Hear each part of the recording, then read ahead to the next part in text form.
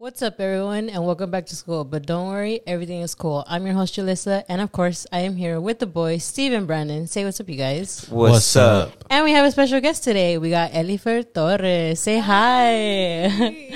How you doing? I'm doing welcome great. to the show. Yeah, welcome. How do you feel? How you feeling today? I feel amazing. I feel like everything's cool. She slipped it in right away. Okay, that's she fits cool. right in. She fits right in. But I'm super excited. I genuinely love your podcast. Thank I you. enjoy it Thank so you. much. Every time you drop something, I'm like, yes. So actually, for you people that are watching us, I was the one who sent them a message because I wanted to be here, and now I am. She's you. here Yeah. now. Yeah, I'm happy to have you here. It's exciting. So just, we're getting to know each other, icebreaker. So how'd you get into acting? Because that's like would you say that's your main gig? Right now I think that's my main gig, and I love it so much. I don't see myself doing anything else. Like, that's the love of my life. I mean, I hope a man is the love of my life too, but for now, acting is. Yeah. How'd you get into it?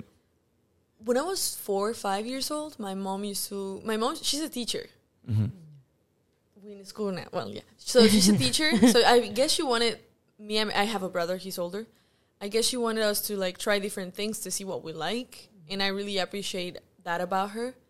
And yeah, so we started doing different things like, I don't know, karate and English. Yeah. And different things. Mm-hmm. But I didn't like anything.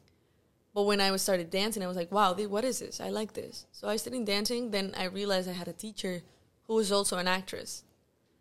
So I saw her doing this performance-y thing where she was acting but also dancing. And I told my mom, and I was 11. Oh, wow. I was like, I want to do that. And she was like, but you do that already. You're dancing. I was like, no, she's doing something else. She's telling you a story. She's showing us more than just... I mean, dancing is pretty complex, right? And they tell you a story as well. Mm-hmm. But she was doing something else. It was more like a performance. So I went to a free class of comedia musical.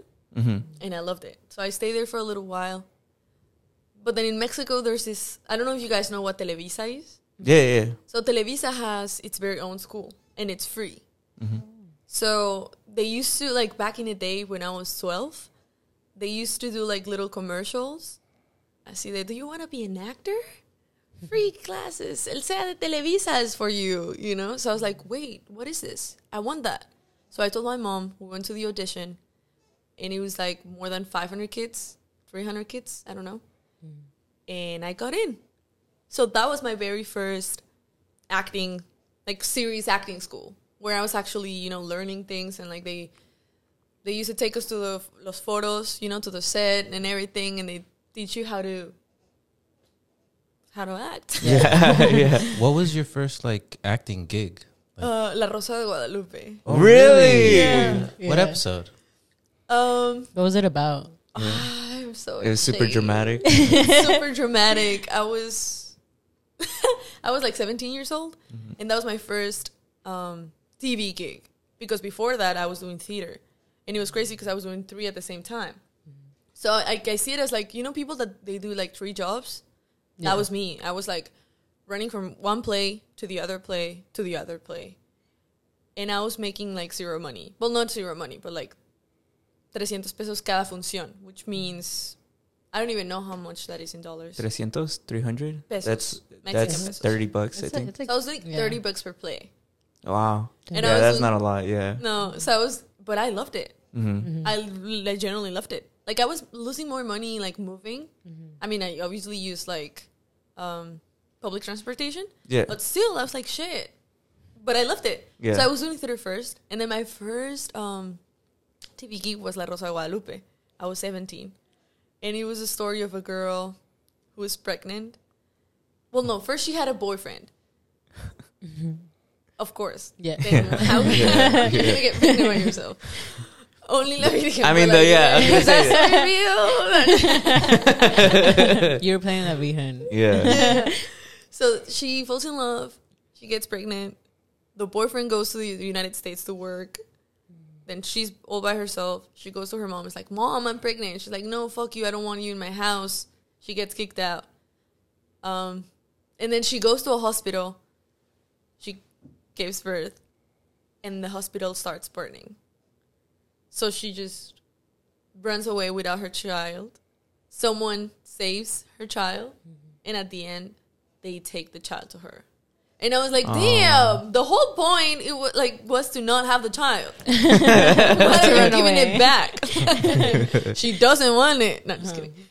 And yeah, that was the story. Wow, that's cool. Well, because I think here, like a lot of Mexican American kids, like they like it's like nostalgic to think about La Rosa de Guadalupe. Right. Because I remember growing up, it's like so dramatic. There's like a lot of things that, like what there was like one where like somebody gets kidnapped and they take like their eyes, right?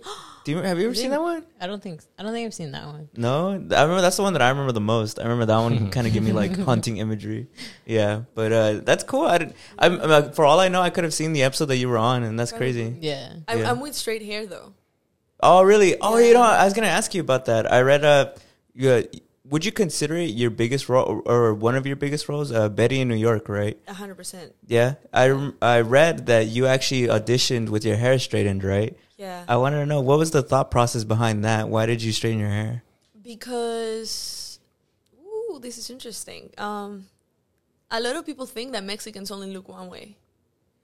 And this is not Mexican for them, for anybody. Mm-hmm. I've been told by casting directors, like, oh, no, you look Dominican to me. Thank you. I'm like, yeah, well, I'm Mexican, born and raised. Both parents are Mexicans. But, like, that has to be with, colonization. Yeah. And that has to be like with erasing our identity and erasing who we are, and like all the Afro-Mexican stories completely erased because they don't tell you about it. Because one of the things that I think are most violent, it's not like if I'm telling you like you're worthless, I don't want to talk to you, you're shit. I'm not even like acknowledging your existence. That is way more violent in my opinion. So that's what they did to a lot of people in Mexico. And like the erasure, right? The erasure of the story. Like, I don't want you to know who you are. Mm-hmm. And I'm not even going to acknowledge that you exist. I'm just going to focus. And then we have this mito, the myth of the mestizaje. Mm-hmm. That's a myth. That's not real. You know, they had all this shit of like, las castas. So yeah. Yeah. My thought process was really... You were afraid trying to fit in. Yeah. First, it was many things. Trying to fit in on what society told me a Mexican looked like, which is trash. Then 2, trying to fit in what society told me was pretty. Mm. Then 3, trying to fit in an image of people on TV. Like, how do they look? And I have to look like them in order to be in there. And that is really hard for, like, a young person. That's why, like... I try to do these things where they can listen and be like, oh, wait, I can be just myself? Yes, you can be yourself and still conquer the spaces that you want to conquer. Yeah. Looking the way you fucking look. You don't have to you have to change. Because there's also like all these beauty standards for people who want to be actors. Not even actors, just to people. Mm-hmm. They must hurt. Like I was recently on a movie set like 2 days ago. And they all look like cousins. Not judging to the females that like... They love to look one way, amazing. But for me, as a 26-year-old woman who's read all these things, who knows about this shit, it was really hard for me to be in there because I felt like I didn't fit in. And if I feel that, like, I can imagine a 12-year-old girl who looked like me feeling like that. Mm-hmm. It's like, no, you're beautiful, you're perfect, you don't have to change. Beauty is a social construct. So the thought process behind me straightening my hair for auditions or everything, it was that. It was like I need to fit in the image that they portraying me all the time because if that's what it's on TV, then I'm supposed to be that because then if not, then I'm not going to be in there. Mm-hmm.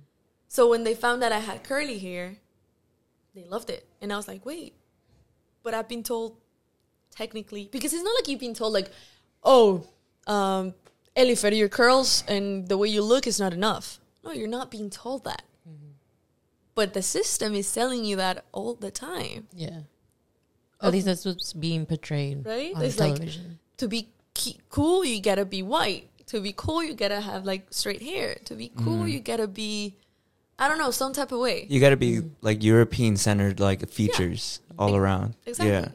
Even well, that's what I find especially interesting. Like, so was it difficult then? Like, I read in the same article that growing up, because you didn't see a lot of people like yourself on TV and movies, how did that impact your career beyond like even straightening your hair? I think it was the best thing that could ever happen to me, because I once went to Brazil because the show was popping in Brazil too. And the first thing that happened to me when I came out of the plane, it was like a bunch of little girls with curly hair, brown skin, different type of like, I don't know, everything. And they just hugged me. And they started crying. I want to cry now. And I was like, this is so powerful. And I need this in my life. I need them more than they think they need me. You know, like because it's like hugging my little younger self. Your inner child. Yeah, it's like hugging my inner child and being like, this, you deserve this space. Because also as Latinos, especially brown Latinos, but like also as Latinos, we're thought that we don't deserve many spaces. That you have to like be okay with whatever they give you. No, you deserve to take that space. You deserve it. So for me, that belonging part and finding that belonging part, it's been really hard. But those moments like that's the reason why I do what I do. I don't do it because, I want fame, recognition, and money. We all like money. But I do it because I feel there's a lot of people that can feel a little less alone. A little less alone.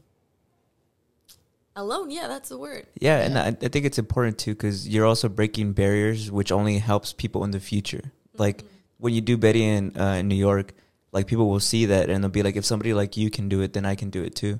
And I guess that's what I was kind of relating it to, is like, I'm sure that was probably difficult for you to like look up as a little girl trying to get into like acting. I'm sure it was difficult to be like, well, there's not a lot of people like me, so maybe it'll be harder.Maybe you doubted yourself.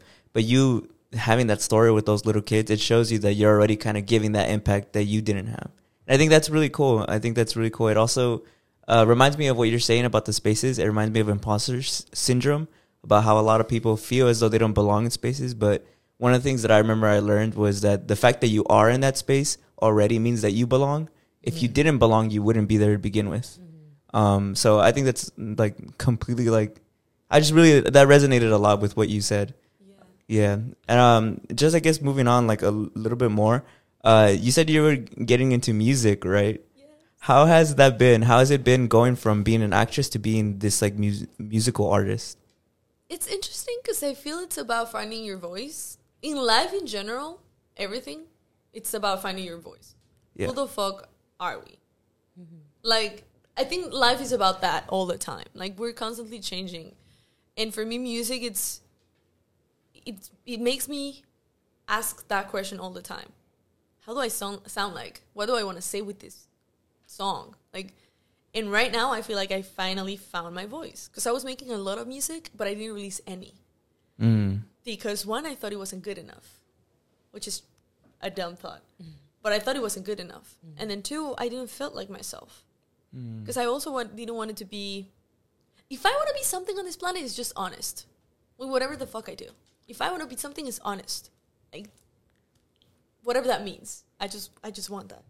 So I didn't feel my music was me, if that makes sense. Like an extension of who I am. Because when you're acting, it doesn't matter if you don't see it that way. Because you're a character. You're someone else. Your body doesn't belong to you. It's like someone else is existing through you. But when you're making music, it's about you and your experiences and how you want to tell them and what you think. Well, at least for me. You can portray, I guess, characters while writing. I don't know. I've done it. But right now, I feel I found this sound. I found my sound. So the change was... I actually used to live here in California, in Koreatown. Oh, wow, really? Yeah. That's cool. Koreatown? That's cool. With my ex-boyfriend. My ex-boyfriend, he's a singer-songwriter. And I write poems, like poetry. Like, I would love to be like poetry slam. Like, I love that stuff. I just write poetry. And he told me, like, wait, you sing? I was like, yeah. And you write? I was like, yeah. And sometimes you rhyme. I was like, yeah. Why don't you, like, make your own music? I was like, nah. crazy. And he kind of taught me how to write songs in a way. Not thought. I don't think you learned that. He just helped you, right? Yeah, like finding something, and yeah, now I'm making music, and I'm happy because. Yeah. Specifically, I wanted to, I guess, touch on Diosa, right? Yeah. I think that's really interesting because I think you have it tattooed, right? Unless I have that wrong. Yes. So I wanted to ask, like, what's the importance of that? Like, why specifically that? Diosa, well, goddess. It's so powerful to know that. It's gonna sound so hippie. No, it's all good. It's all good. But for me, it's like the higher version of myself. I want to be that. Or I am that, right? And that's a goddess. And like goddess as in like it's powerful. You decide, the song says, Yo soy quien decide si te acercas o me tocas. Like I am the one who decides if you touch me. And not touch me just as in physically, of course physically. But like if your words hurt me or not. Like I'm the one who decides who enters this realm. So yeah, Diosa for me is just so important. So when I'm feeling sad, when I'm feeling down, I just remember like I got this. Yeah, I am my own goddess, and not in an egocentric way, but more in like an confidence, powerful confidence. I can do this shit way, because also I am my own. Like I'm the own adult taking care of myself at this point. I don't talk to my parents at all, so it's like I don't have time to be sat on bed because nobody's gonna take care of me. I am the only one who's like, if I don't get up, then I'm not gonna get up. If I don't bring myself soup, no one else is gonna bring me soup. If I don't go to the fucking doctor, no one's gonna take me to the doctor. So like I have to remind myself that I can do this. That anything that happens is not really that serious. I mean, yeah, it might be trash, it might be terrible, but how long is it gonna last? It's just like, Yeah. It sounds very empowering, like very like feminist, like very like like the power is within you to take control of the things around your life. And I like what you said too, the beyond physical. It's like almost like your spiritual. Like I interpret it as like sometimes you surround yourself by people who kind of dim your light, or it could be like in a toxic way. Well, it doesn't have to be romantic either. It could be like in either friends or family, or like situations like you go to work and the people around that you surround yourself. I think I like that interpretation that you're saying, because it kind of makes me see that it's always within you to ensure that your life and whatever you go forward with makes you a better person. Yeah. And I guess that's kind of what I interpret it as. And it relates to my other question. So I saw in your bio you have actress, and then you also have activista. So I wanted to ask you, what is it that you're like a big like activist on? Like, what is it you believe, and why do you think that's important? Anti-racism. In Mexico and Latin America, and even here in the U.S., in the Latino community, there's a lot of colorism, and there's a lot of racism. But we don't like to see it, and we don't like to talk about it because it's really uncomfortable. But I think it's really important to have uncomfortable conversations to build comfortable spaces. And yeah, so anti-racism for me has been a huge part in my life, because it's not that one day I was like, oh, I'm going to be an activist. It's like, you have that in your bones or you don't. Yeah. And I happen to have it. I get so mad, bro. I get so mad like, when I see something that is not fair. Like, and what is not fair is seeing 80% of people in Mexico are brown or just darker colors, skin colors, and only 3% are brown actors out of 80%. The numbers don't add up. How do you call that? Well, I call it racism, because that's what it is. Like, it's impossible to have a country with 80% brown people and just 3% portrayed on TV. And also that 3% is only portraying gang members, rapists, cleaners, which is, nothing wrong with some of those jobs, but why? Oh, only brown people do that? Only brown people are criminals? Like, why that 3% only belongs to brown people, and first of all, it's nothing, and then second, why is it only reserved for those type of characters? So I feel like we, as in like the TV film industry in our country, in Mexico, or Latin America in general, we need to change that. Because there's a lot of kids growing up, and I think that's why it's important. Because there's a lot of kids growing up that they're never gonna feel that they belong. And one of the things that I was reading is like white supremacy and colonialism brought this idea of the individual. But before that, everything was collective. And we as humans, it's ingrained in our bodies, like we need to feel belonging, dignity, and love. Those are like literally human things that we need to feel. And white ideology, colonialism, la blanquitud brought this individual idea, and they brought this, they killed the collective. Yeah. So that's why I think it's important, like to talk about these things, to create more spaces for everybody. Because if one can be here, many can be here. It doesn't have to be a reserved spot. Also about classism. In Mexico, classism is bad. Yeah. It's bad because art, for example, is a privilege. So I understand my privilege. I understand the privilege I have of telling you the story at the beginning of saying, my mom took me to class. Yeah, because she had that opportunity. I had that privilege. But if I didn't, would I be here? I don't know, and that's trash. Because any kid, everybody deserve to make their dream happen. Yeah. At least having the chance of trying to make your dream happen. But what if you don't even have the chance? Just because your skin color? Just because of your zip code? That doesn't make sense to me.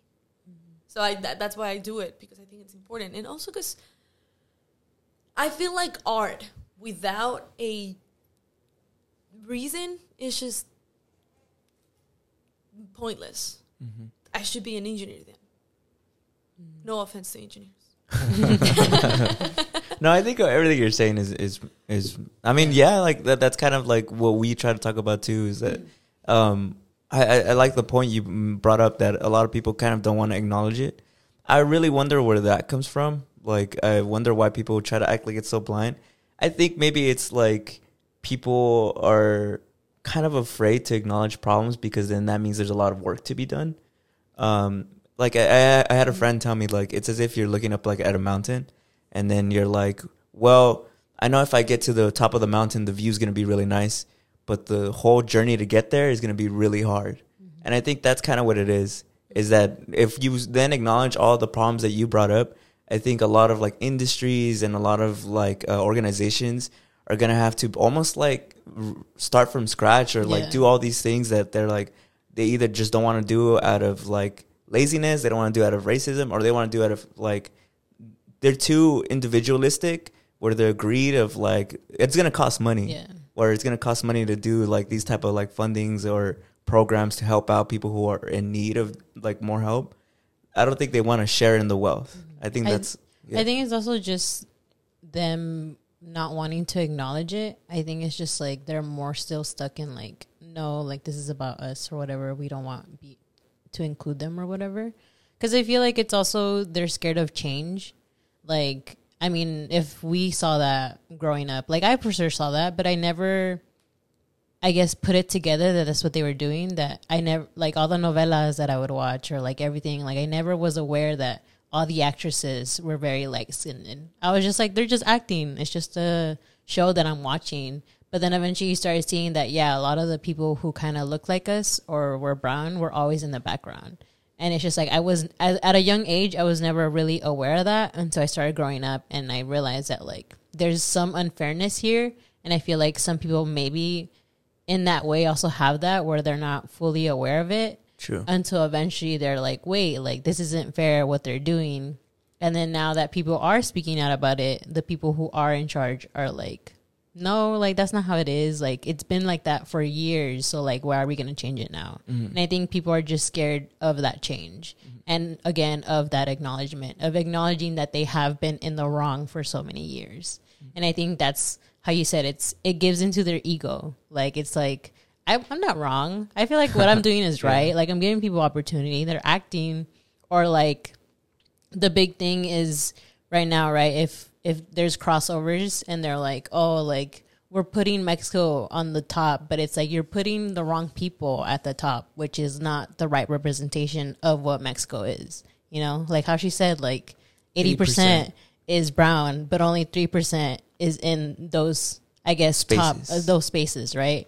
And it's just like, that's not the proper representation, and I think they don't want to acknowledge the fact that they have been, I guess, quote unquote, wrong of like giving the wrong representation. Yeah. So I think that's what it is. Like, I think it's been happening for years. Like how I said, like I was really, really young when like watching those movies and all that, and it's just like to like now what I don't know. I started watching novellas when I was like 5, and now I'm like 26, and it's just like.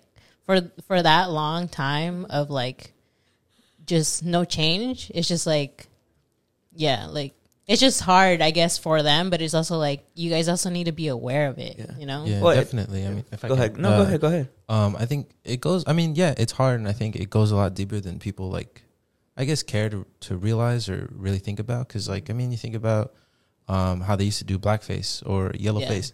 They'd go to that extent to just not hire a black actor, or they go to that extent to just not hire an Asian actor. Yeah. Or cameras, right? The cameras are. We learned about this. The cameras are specifically, and a lot of engineered or tailored to white skin. Yeah. So it's a big deal when like a cinematographer or in the movie industry they light black or darker skin really well, because that hasn't been like the case for. I mean, hasn't been a lot of black actors. Like I think Get Out was a big, like stuff like that was a big deal, not just because most of the cast was black, but because simple things like, wow, they lit his skin and it looks really well, you know, like it looks good, you know. So it's like, it reminds me, it's like the foundation started with that, you know, and there's like, it goes deep, you know, even if you don't realize it, I'm sure unconsciously, you know, people see stuff and they're like, nah, I mean, people like me don't be like, they're not actors, you know, like people like me, they're not directors. I mean, look at them. They're all like super white and handsome, and they all come from rich families, and that's never going to be me, you know? And so they quit on it, you know? So I think it just goes deep. I feel like totally. To undo the foundation is like a really difficult task, you know? For sure. And I feel like, I guess going back to like her point of talking about like classes, right? I mean, where our parents are from, they're from like a very small town. Like they're not in the city, right? It's a really, really small town of like, I don't know, like 5,000 people, like, maybe or even smaller, or like maybe like 2,000 people or less than that. But like, it's a small area where like even their schools like are so tiny, and like they don't get that many supplies. Like they're kind of forgotten, you know, because it's a small town, you know, like there's nothing there. And I remember meeting a lot of people because we would go there constantly, like during vacations and stuff with our parents, and I would meet a lot of like kids, and like I could see like their dreams and their aspirations to like be like singers or like poets or like hairstylists and like makeup. And it's just like you see them there and they're there. And I personally would always see their potential, but it's just like they've never had opportunities to kind of, I guess, go more than that. Like to go to school, you know, to go to like a hairstyling school, to a makeup school, or like acting school, or whatever that is, right? And you could see them there, but it's just like where they live, and like them being like a family of 10. It's just like, and their parents being like, there's too many of you. Like it's either it's school or work. You'll start working in like the farms, and that's it. And if they see that you're not serious about school, they'll be like, okay, then you're just gonna work. And a lot of them, at least at my age at the time, they only ever made it to like second grade, and then that was it. And then they just started working. No, definitely. And it's just like they don't get those opportunities, you know, like as others. I completely agree. I feel like what is it like in like inner city schools or schools that don't have a lot of funding? The first thing they cut is like art and stuff, right? It's like, it's not important. These kids are not going to do that anyways.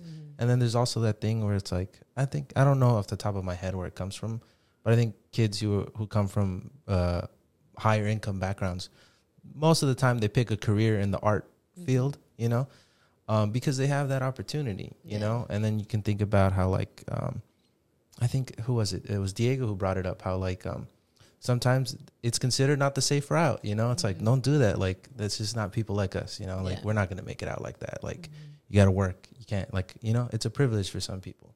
I mean, my dad was talking to me about how, his friends back in the day, and how it was a really big deal to make it out of high school. because he was like, all my friends were like, they were all dropouts. And he was like, a lot of people would be like, oh, they're just dumb. And he's like, they weren't dumb. They were smart. Like, they're smart in my opinion. He was like, but everything was in English. They didn't know English. They knew Spanish. And he was like, think about that. Like, everybody was racist back then. Like, teachers could hit you. Can you imagine how embarrassing it is to go up there and you're like, I don't know how to read this. I don't know how to write this. You know, like people don't realize how deep it goes and how connected it is. So like, you know, it's tough, you know, but yeah. I think it's interesting you brought up Diego. Diego was a guest that we had 2 weeks ago, I would say. And he brought up an interesting point where he also said that it's also, there's a different element to it too, where it's almost sometimes our own people too who trip up other people because we're not aware of the subconscious like beliefs that we have. Like how we said, like, oh, you know, a lot of racism in Mexico or even here in the United States with Mexican Americans, we don't understand that we're also perpetuating that idea too. Yeah. That there's stuff inside of us that we have to realize because sometimes we're the own problem. Yes, and I think that has to do with, you know, the system is telling you only 2% is going to make it. So it's like, it's either that brown kid or this brown kid. So fuck you. Yeah. So we need to open more spaces so that doesn't happen. Because if I'm seeing that only 3 actresses make it, I'm going to be one of those fucking 3. I don't care what I have to do. And it's terrible because then you start... Yeah. I mean, I've never done that, but like... Oh, yeah, I get what you mean. Example, yeah. You know? Like, I don't think that's the way we should think about it. It's like, I'm going to be there to open up space for other people who wants to be here, who wants to conquer these spaces, who wants to have these conversations. Like, you know, I don't know. Yeah, it's as if like I imagine like a pie or something, and like we think that Latinos or Mexicans or brown people get like a little slither of the pie, and so I'm like, I want that piece, so I'm gonna make sure he doesn't get that piece. So I'm gonna like fuck with his alarm clock or something, or I'm gonna pop his tires so he doesn't show up. Obviously an exaggeration, but in the metaphoric way of like, I'm going to trip up other people who are also from the same background as me, who are also just brown people trying to fight against the odds.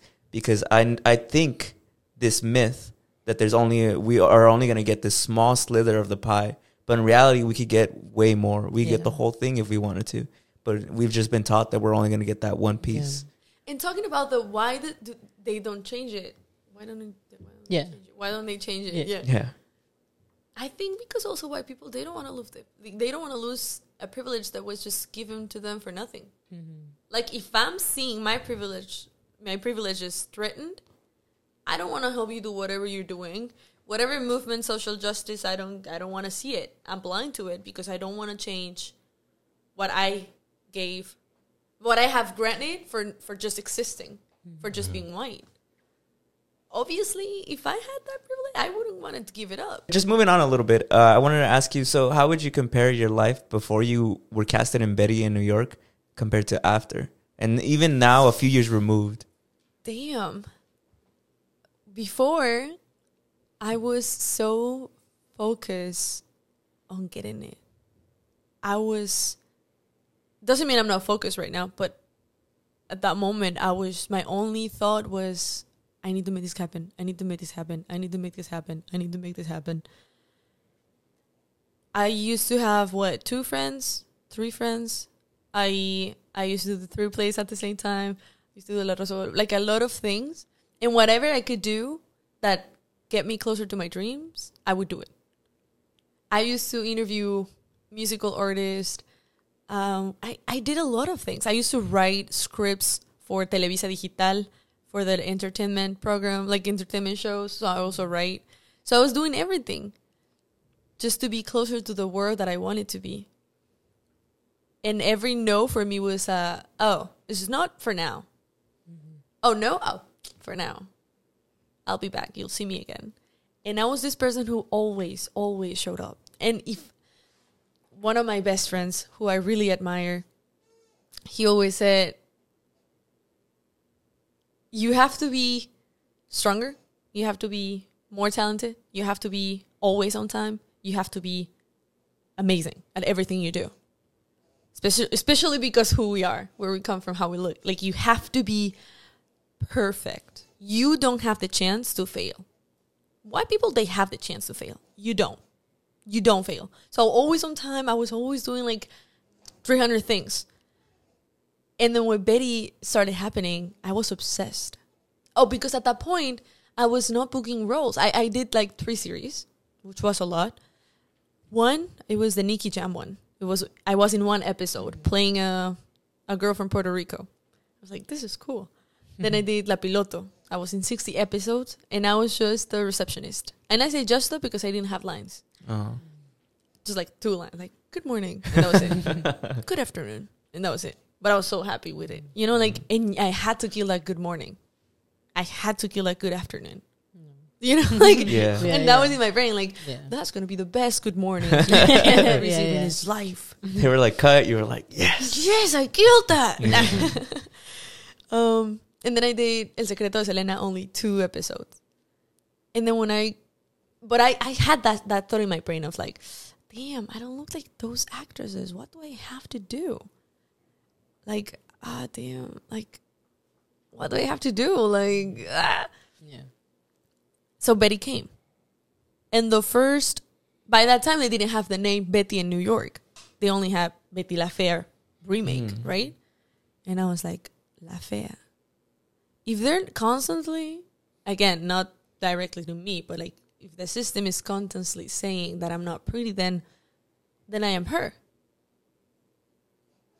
Then this is mine. I was obsessed at that point. I was like, she has to be mine because it's going to prove me wrong. Because I'm a good actor. And I know I'm a good actor. And no one's going to make me feel that I'm not, because I am. So if I can't be the prettiest one, I'm going to be the ugliest one. And I was. And I was. The casting director looked at you and was like, that's her. Yeah. But it had nothing to do also with my looks. Yeah. It was like the idea they had. Mm-hmm. And I was like, I'm going to take advantage of this. Yeah. So I started, I want to say studying, but I wasn't studying. I was leaving Betty. I literally was leaving her. Because the first audition I sent, it was improv. They wanted you to improv in English because she had to speak English because she was raised in the U.S. In our story, in Betty in New York. So my improv was, normally you do auditions with a gray or white or just like plain background. Mm-hmm. But I was like, well, my room is so Betty. So I did it with my room as a backdrop. And some improv. And since that first self-tape I sent away, every day I would go to Walmart dressed as Betty, talking to people, buying things that she would buy, saying things that she would say, not talking to people, walking the way she would. So the whole process was five auditions. So since the first one I started doing that, I was literally obsessed. My mom was like, what are you doing? I was like, I was being Betty. Until that last one. Because I kept going. Mm-hmm. And I received one yes, and I was like, yeah, I have to keep going. And then the next yes, and I was like, yes, I have to keep going. And then the last one was a chemistry read. That's probably, that's the last thing you do when you're about to book a role, is a chemistry read. So you meet the producers, and you meet the other person who's going to be the other potential lead. They already chose that guy. This is a story that I've never told before. But I was like, I need to meet him before that. I need him to feel comfortable with me before going to set. Because if not, we're going to take the camera to feel comfortable. I want him to go on camera and already be comfortable. So I sneak into his green room. I was like, fuck, what am I doing, bro? Mm-hmm. But that was my chance. I had to take it. Like, he opened, like, hi, nice to meet you. I just want to introduce myself. I'm Elyfer. I'm going to be playing Betty too. And I really admire you. I really like your work, because he's Elias. He's a really famous guy in Mexico. Mm-hmm. Well, in Latin America, I think everywhere at this point. Yeah. So, like, I really admire you. I really like what you do. And he was like, yeah, cool. And then we started just talking about anything. Mm-hmm. And when they called us, we already broke the ice. It was like super, yeah. That's good. It reminds me of you're taking opportunities that people who weren't like you wouldn't have taken because it's that important to you. Do you get what I mean? Yeah. So there's like we talked about this on a previous episodes where we were saying that like people from like our background, brown Mexican Americans, well, brown Mexicans, I guess you could say, they're usually supposed to be the ones who be outward like that because we're the ones who are at a disadvantage. So we have to do what we got to do to make sure we get the advantage. And so I really like that story because it just shows you that you really wanted it that bad that you had to make sure, like, no, like, I'm going to go ahead of time to make sure our chemistry is good. That's cool. And it was good. Yeah. And he remembers that. And I told him, you know that I went look for you? I didn't have free time. They wouldn't let us leave from our green rooms, each Betty, because it was 3 Bettys. And I met the other Bettys, too. The other girls that were, like, for the same role. It was just 3 of us. And he was like, I like that about you. When you knock on the door, like, hi, I want to introduce myself before that. Nobody does that. I was like, damn. And I was happy I did it because that changed. I guess, I wouldn't say, I don't know if that did it. But 100% that helped. And I know that. Opportunist. Yeah. It breeds success. Yeah. So. And also, like, it was important for me because I wanted to say what she was feeling. Like, what Betty was feeling, I was feeling at that point in my life. You know, this representation thing. She lives in this fashion world where all these models exist and she's there. And I was like, I feel like that. I feel just exactly like her. And I don't want anybody to feel like that. I want everybody to feel just part of something. This belonging. Yeah. You want everybody to feel like everything's cool, you know? Exactly. Yeah, I feel that. Everything's cool. I have one last question before I move it on to Brandon. I just wanted to ask you a super simple question. So now that you've been in Mexico and you've been in the United States, what are some pros and cons of being in either country? Ooh, in Mexico, there's a lot of freedom. Freedom as in, like, for example, here in California, you cannot walk anywhere. And I feel that you're kind of trapped if you don't have a car. Like, that's not cool. Yeah. In Mexico, you can walk anywhere. Just take a bike and go everywhere. Or like this freedom of doing a lot of things that might be a little illegal. But you can't do them in Mexico. Just a little illegal. Just a little bit. Just a little illegal. Yeah. That's ironic because USA is supposed to be freedom. I was going to say, yeah, that's so funny. That's what they want to sell you. Oh. Nah, just kidding. Decolonize your mind real quick. Decolonize your mind. Yeah. But yeah, it's just, that's a pro in Mexico. What else? People in Mexico are super pro. Like, I was talking to a friend, Natalie. She was telling me how, at least here in California, I've never been to a club. Like, I've never been clubbing here. But when you go to the girls' bathroom, they don't talk to you. Really? I don't know. I've never been. But they just look at you like a competition kind of thing. Also with dudes, like they're competing. When you go to the people from Mexico that have been in like Latin America, when you go to the bathroom, like the girls' bathroom, we all share everything. Even the men. No, just kidding. No, but it's like, hey, oh my God, I love your dress. I love your hairstyle. Oh, your bra is showing. Let me help you with this. You want some lipstick? All that, you know, like you become friends with other girls in the club. So I think that's another thing of like, here it feels more like a competition all the time. And in Mexico, it just feel like everything's friendly. Everything's cool. We're all on like a vacation kind of mode all the time. Yeah.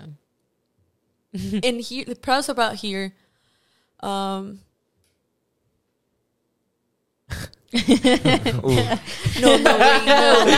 Long pause. No. I guess I love it here. Why? She's like, there's work. More work. It's just like, that's another thing. You know, like every time I come here is because I have to work. Yeah. You haven't been able to just experience venture out here. But I mean, this is a lot of people's reality.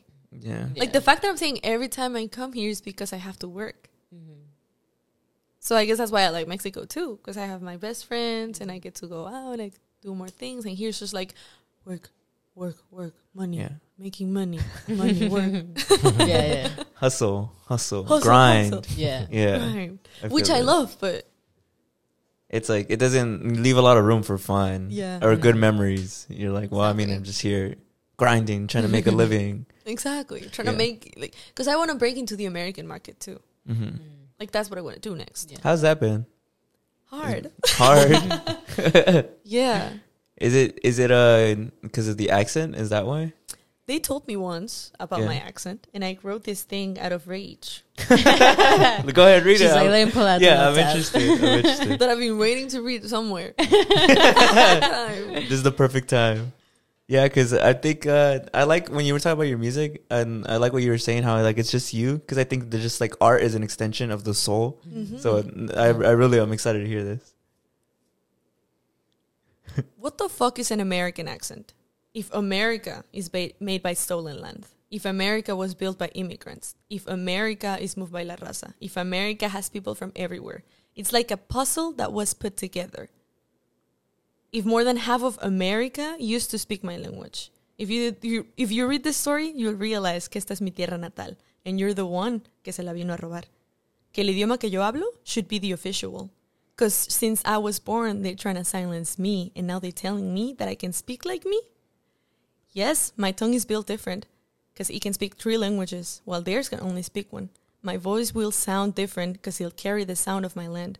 My story is trapped in the way I pronounce. I can hear my mom when I roll my R's. My abuelas laugh when I speak out loud. How white do you want my accent to be considered American? How white do you want my skin to be considered American? My accent is American, because I am American. I am not the issue. The issue is your stereotype of an American. The issue are your ears that can listen to me.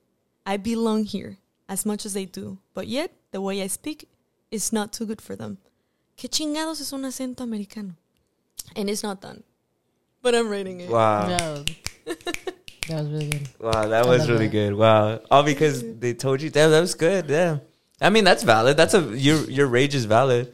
They tell you you're not speaking the English all well. You were also spitting some facts, some bars in there. No, yeah. I feel like that very much resonated a lot with me, because I feel like it is a struggle here. I mean, being in spaces where you don't see yourself constantly, it's kind of hard to, I guess, continue and just like hear the criticism a lot. So I feel like that what you read right now is really, really nice. I was like, wow. Yeah. It was funny enough. I think it was beautiful. Yeah, I think a lot of Mexican Americans can actually resonate with that, because I think a lot of Mexican Americans speak English with an accent, even though they were born here. Yeah. That is crazy. Because seriously, what is an American accent? Everybody's from everywhere. Like, you're Michoacan and also like Asian. Yeah. And then you're like Mexican American, and I'm Mexican, but I've lived here and I've worked here. And there's a lot of people that moved here when they were babies, or they were born here, but they still have an accent, or they speak 2 languages, or like, and I just like, and also like the fact that America is called America is like, no, the whole continent is called America, and it's just so self-centered. Yeah. So people grow up here. No offense to anybody, but like I feel everybody grows up here really self-centered. And, like, in Mexico, there's usually, like, more collective things. Yeah. That's why I love movies. It's collective. My job is as important as the camera guy. If without him, I cannot do my job. Without me, he cannot do his job. Yeah. Like, I love that about films and series and TV. And I think that's why I'm into it, too. Yeah. Because it's family. And we all matter. And we all try to have the same goal, which is, we want a good film. Yeah. That's our goal. And we work together towards that. Yeah. I feel like our family values are or just the family dynamic is very embedded in our culture. Because, I mean, I feel like growing up, my mom would always talk about it of, like, it doesn't matter what everyone else thinks as long as you have your family with you and, like, with them, you know? And I think we all grew up with that collective of, like, having the family still succeed together. And I think that's why it's so embedded in, like, the Mexican culture, because it's like that, you know, we're all family, and I think that's the biggest value that we all have. And I feel like meeting a lot of people, their number one value is always family. At least, like, a lot of, like, Mexican people that I meet, their number one value is always family. And I think it's just, like, something that's just very embedded. And a little bit going back to, like, the whole thing about America, I remember, this is just, like, a small story. I remember, because 4th of July happened recently. And I had to work that day, and they were saying like, "Oh, you guys remember like if you guys are gonna, I guess, celebrate 4th of July, like you guys should come in like the blue, red, and white, right? You guys should, if you guys want to like paint your faces or whatever." And I remember when they told me that, and I was kind of like, I kind of wanna wear the Mexico colors, low key. And I was like, I feel like I want to give the representation of myself and who I am as a Mexican American. So I did both. I did like my makeup, and I did the American colors, and I did the Mexican colors. And you saw me. I had like my outfit too. Yeah. I had like the off the shoulder like Mexican like shirt, and then I had my Dickies pants. And I remember I was gonna go like that. It was really hot though, so I had to change. But at the time, like, it was so fucking hot. I was sweating really bad. I couldn't wear pants, so I ended up putting on just a regular dress. But I remember I wore that because I wanted to make a statement to everyone that I worked there. Because predominantly, like, it's still very white, like centered, and it's still very much like there's not that many of people who look like me in my workplace. So I just wanted to show that and give it still like the American. It was a red top, I wore a blue ribbon, and then I just wore like black pants. And I was like, I want to show that like this is America. Like America isn't just white people or like whatever their style is. Like America is us, because we built the country. Like we helped everything with like black and brown people built this country. And I wanted that representation to be on the day of the independence, because I was like, it isn't just white people. There's more people in that story that helped, you know? And I feel like that's why I wanted to do it. And that's why I kind of included both the colors. And I was ready. Like, I was ready if someone was going to give me shit about it. I was going to be ready to be like, bro, this is America. Like, America is diverse. It's not just white people. It's not just them. Like, where's the representation, or like, where's the change in that? And I remember I wanted to make that statement. It didn't happen just because, well, at least the fit didn't happen because it was really, really hot. But it was the idea. It was the idea that I had in my head, because I was like, it's not just about them. It's about all of us. And I like being inclusive. Yeah. So I was like, I want to make that statement of like, I'm going to make myself inclusive in everything. If you guys are going to make it, then I'm going to make it myself, kind of thing. Yeah, I mean, that's important too, because if you think about it, there is no Mexican Americans. There is no Black Americans. All those people are just Americans. Yeah. I'm sorry, I just want to that. Yeah. But yes, because we've been told that then we should call them white Americans, or how American Americans? American Americans? Yeah. American squared? Yeah. Well, yeah, I mean, the only real Americans are the indigenous people. Yeah. And then they act like they're the foreigners. Yeah. So like, I don't even know how they get away with that. Yeah. But yeah, you know. That's a whole other like that's like a whole other episode we could go into. Like, damn. Yeah. But I'll pass it on to you, Brandon. Yeah. So I had a quick question before the question I'm gonna ask, because I just realized in my head I kind of felt like asking you was how do you identify? Do you identify as Latinx, Chicana, just Mexican? Because I feel like your opinion's important because you're representing the community. So I just kind of wanted your opinion on what you identify as. Just Mexican. Just Mexican. Mexican and Latina. Okay. That's cool. Yeah, it's cool. Valid. Yeah. Thank you for asking, because it's a really, I don't feel people ask that ever, and it's a cool thing to ask. Yeah. Just I guess to also give like the representation, you know, like I always think it's good to ask, because you never know how somebody wants to represent themselves or like showcase themselves. And I feel like that's why, like, yeah, because identity is important, you know. Also, I don't know if you've guys seen, but like all the movies, series, TV shows, everything that they do here about Latinos or like Mexicanos or Mexican Americans, is it just me or is like misrepresented? Right? is it what? Como que Misrepresented? Misrepresented in what sense? Like misrepresented in the Even like if the way it's in the America, like in the United States, I mean? Even or? the way you guys speak, even the way we speak, even the way, you know? Oh, Yeah. like how they add in like slang, the way they add in slang, like Yeah, they force it so bad. It's like, me and abuela. yeah, I'm gonna go eat with my abuelita más al rato. What do you think? It's like, Yeah. No, yeah. Right? Well, I think a lot of it is like a little stereotypical. No? Well, yeah. Well, I mean, that's kind of my question was that like, what's your opinion on what your opinion was on like representation now, just in general? Like, how do you feel about it? Like, do you think it's accurate? What are your takes on it? I think now is changed. In Mexico, they're making a big change, and I'm so thankful for that. Like, I can see a lot of shows and like movies, not a lot, but more than it used to be, with different characters doing different things. Not only one kind of character, not only one stereotype, not only one look of actor. Now there's a lot, because in Mexico right now, the industry is huge. Seriously, it's huge. And I say we as in Mexico, export everything, all the contents, to the whole world. Now it's not just like, oh, it's a local product, it's just Mexico. No, Mexico, we do films and movies that goes all over the world. And they watch our series in Brazil and in Spain and like everywhere where they speak Spanish in the world, which is a lot of places. Mexico and Latin American, I forgot the word. Culture? Productions. Oh. Mexico and Latin American productions export everywhere.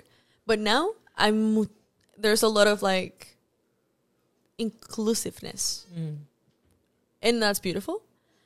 But I think we need more. And I think a little bit like the networks are like, but we're giving you already have your 2 characters. It's like, yeah, we need everything. We want everything. We want same spaces, same opportunities. Like they still don't get it sometimes. But I feel it's more open, and I think it's gonna happen more. Also with what's happening right now here in the US with the strike? The strike of the writers and the actors now, I think they're going to make important changes. Also, I don't know how the industry is here that much. I mean, I've worked here. You know, Hollywood, that area. Like, I don't know how that is that much. I want to know. Hopefully, I will know one day. But this, what we're saying, like, I feel it's misrepresented. Like, immigrants are so... not underrepresented, but misrepresented. Because they always tell the story of, oh, the suffering, and everything is like brownish, no? The sepia. Yeah. We made that joke in Mexico a lot. Like, oh no, Mexico to Americans, they must see it with like a filter. Oh yeah. Like a brown filter. That's the way they see it. So I feel it's misrepresented. I feel like maybe, I don't know, because I thought of, because as you were talking, I kept thinking about the shows that I watch. And I feel like a lot of them do kind of resonate. So like the whole thing about immigration, right? I feel like it's because here a lot of us kind of grow up in that story of like our parents came here from a different country where they didn't have opportunities. I think of this show called Gentified. It was on Netflix. I saw it. And I remember the most powerful part was I think he's the grandpa, and he was talking about like, I came here like for a different opportunity for my kids, but I didn't know how to raise kids though. Like I didn't know how to raise them, and I feel like I only could raise them with what I thought I could, you know. And I feel like if that was bad, and I get that now I have really bad relationships with my kids, and I'm trying to redo them with my grandkids, but even then I still don't know how to raise kids because they didn't know anything, right? And I feel like I remember him like giving a whole speech, and I feel like it really resonated because I was like, I feel like that's just how we kind of also grew up, and I feel like we're still in the beginnings of like having our stories kind of told.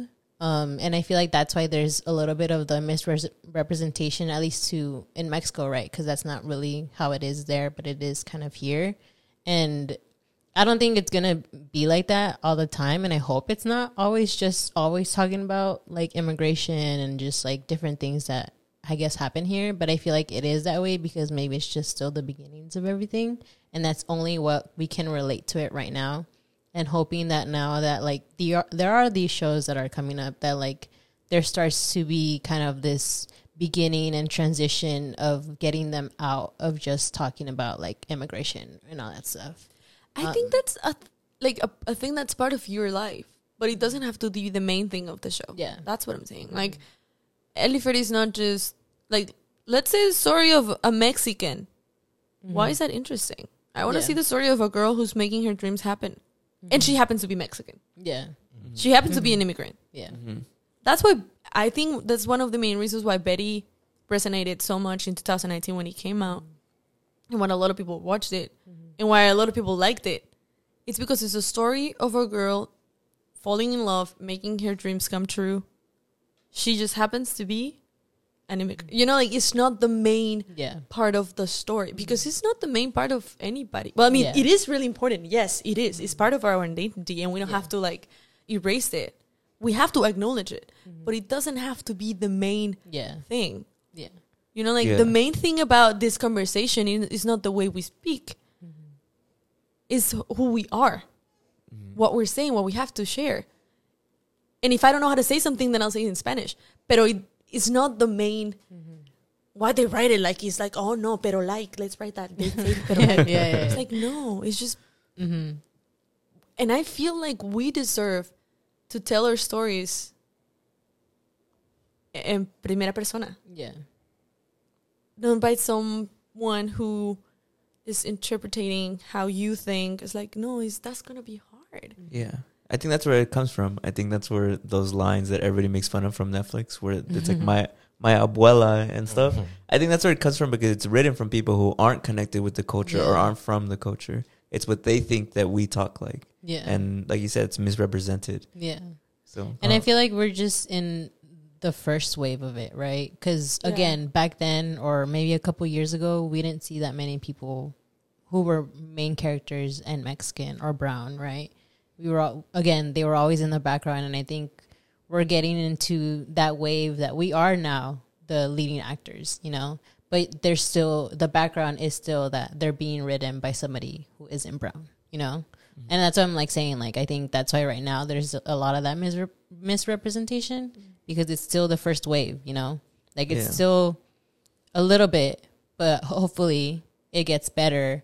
And it's not about immigration anymore. Like, those are important. They're important topics. Yeah. But it's not the only thing about us or our stories. Yeah. You know? No, yeah. It's like you guys have hopes and dreams and, like, all that stuff. Yeah. You're not just always thinking about, like, oh, I'm an immigrant. You know? That's that's what I'm saying. Yeah. I don't wake up in the morning and the first thing I'm like, that immigration was sure tough. You know? No, and that's what I'm saying. Like, you know how even in award shows, right? Now there's starting to be a lot more, I guess, Latinos winning, like, award shows, right? What's his name? I forget his name. De Toro, I think that's... Oh, Guillermo del Toro. Yeah, like him winning awards, right? There's starting to be that small representation of winning an Oscar or something, or like just winning those things. I have mixed feelings with Guillermo del Toro. I love you, Guillermo del Toro. I want to work with you. Don't get me wrong. I think he's gonna see this. Right? Disclaimer. This. If you're Guillermo del Toro, keep watching. if you're Guillermo del Toro and you're watching, I know. Please, I love. I mean, okay, you say something first before I say anything. No, I love you. Please hire me one day. Now you can keep going with your life. If you're not Guillermo del Toro, this is for you. I say. But you know, his movies sometimes are super, like, with Spanish people, white Spanish people, like El Laberinto del Fauno, the Pan's Labyrinth. It's one of my favorite films in the whole world. But it's like, wait, why don't you tell our stories too, Guillermo? You're from here. You're, like, literally from here. But I guess it's a little bit, and I don't know, I don't know. I mean, he's doing everything now, which I love. But at the first beginning of his career, he was just telling those stories. And I was like, I wonder if it was because of the same reason I was straightening my hair. Yeah. To fit in the idea of this is what a filmmaker should do. Yeah. And now he's doing whatever he wants because he can, because he's a god. And he's literally... I love him so much. He's a legend. I think he's a legend. That's what it is, right? It's like you give to the audience what you think they'll like. And at the time, you know, it's... seeing a lot of white-centric stuff, right? Well, I'm sure that's hard, and I guess I had a little bit of a question to that for you, because it's like, I'm sure that affects your art, right? Because I feel like from an art perspective, you can't really be like, I'm going to make this because I think you'll like it. You have to make it because, like, I like it, right? And I think when you're in that box of, like, well, I can't be me because they don't like me. Yeah. I'm sure that's really difficult. So did that affect your acting? Like, did you notice that it got better when you were like, okay, I can be me by myself, you know? With Betty, with any role, actually, I don't think this might sound weird, but I generally, it's not my consciousness. I'm not conscious, like as in like Elyfer. Sometimes the people I've worked with, even with a self-tape, my friends, when they help me, like, how do you feel it? I was like, I don't know. I have to see it because I don't know what I did. Because right now I'm not like, oh, I'm going to move my hand this way so they see that I am floating.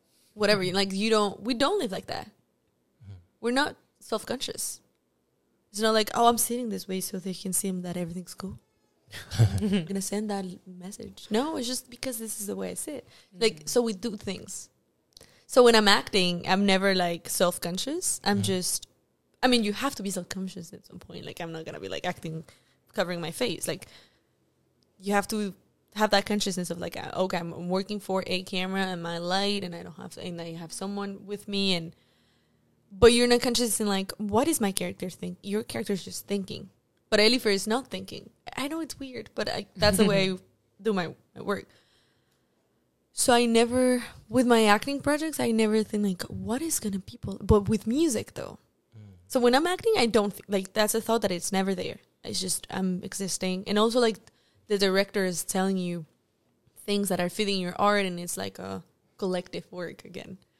But with music, I used to make a lot of things because I thought that's what people wanted. So it's like, I'm not releasing anything until I found my sound, until I found what I like. And I started creating. I have like 50 songs, 70 or more, I don't know, that I'm not going to drop ever, because I was trying to find sounds and I was exploring, and I have many audio voice messages and like studio sessions, and like I was just exploring, because at first I was doing it because of that, like, oh, people need to like me, I need to drop something they're gonna like. But once you start thinking that, it's like a way of saying to yourself that you are not enough. But that message is to yourself. So I decided that I'm not going to do that. Not even with guys. Because like now, taking it more like deeper into other areas of your life, we do that all the time. We do that all the fucking time. Not just with art, but like in general. Like, we go on dates thinking, I want him to like me, instead of thinking, do I like him? And that, like, my therapist told me about that. I used to go on dates like, oh, I need to like me. I'm going to be super funny. I'm going to be cool. No. Do I even like this dude? I'm going to see if I like him first. Oh, wait. I don't even like him. Fuck. And if I want someone to, I don't want people to like me at this point, but if I want to be with someone, they're going to like me because they just like the way I am. Because I don't want to be uncomfortable, and I don't want to be faking who I am all the time. And for me, love, not just like romantically, but like love in general, it's about feeling comfortable with your friends. Like with my best friend, I'm not scared of saying anything. With my friends, I don't. I just feel comfortable with who I am. But that thought of I need them to like me, and I think everybody goes through that thought in every in every area of your life. Because you want to be part of something, because you want to feel, again, that word keeps coming to me. You want to feel, se me olvidó. Like you belong? Like you belong, yeah. You want to feel like you belong, because we need that. Pero, sí, now like, when I'm creating something, if I vibe with it, then I love it. If I'm dating someone, if I vibe with it and they vibe with me, then cool. But the first question is, do I like whatever I'm doing? Do I like how this is making me feel? Because we're so, also as Latinos or Mexicans or whatever, we're used to think, we're people pleasers. As like, whatever you feel comfortable with. No, even with like small things. I don't know, like, oh, no, if you're comfortable, then I'm comfortable. No, right now I'm not. Well, today I'm not scared of saying what I need. I'm not comfortable with this. The way you're treating me, I don't like it. You're not going to change it. Well, then sorry, you cannot be in my life anymore. I was recently dating someone. Not dating, but like, you know, the talking stage. Mm-hmm. That 2-month talking stage where you're like almost into the relationship, and you're like, oh, okay, we're close. And I thought it was my healthiest. No, I didn't thought it was my healthiest relationship so far because we had that communication a lot. We created those because you create that. You create those comfortable spaces. Spaces are not comfortable. You have to make them. Mm-hmm.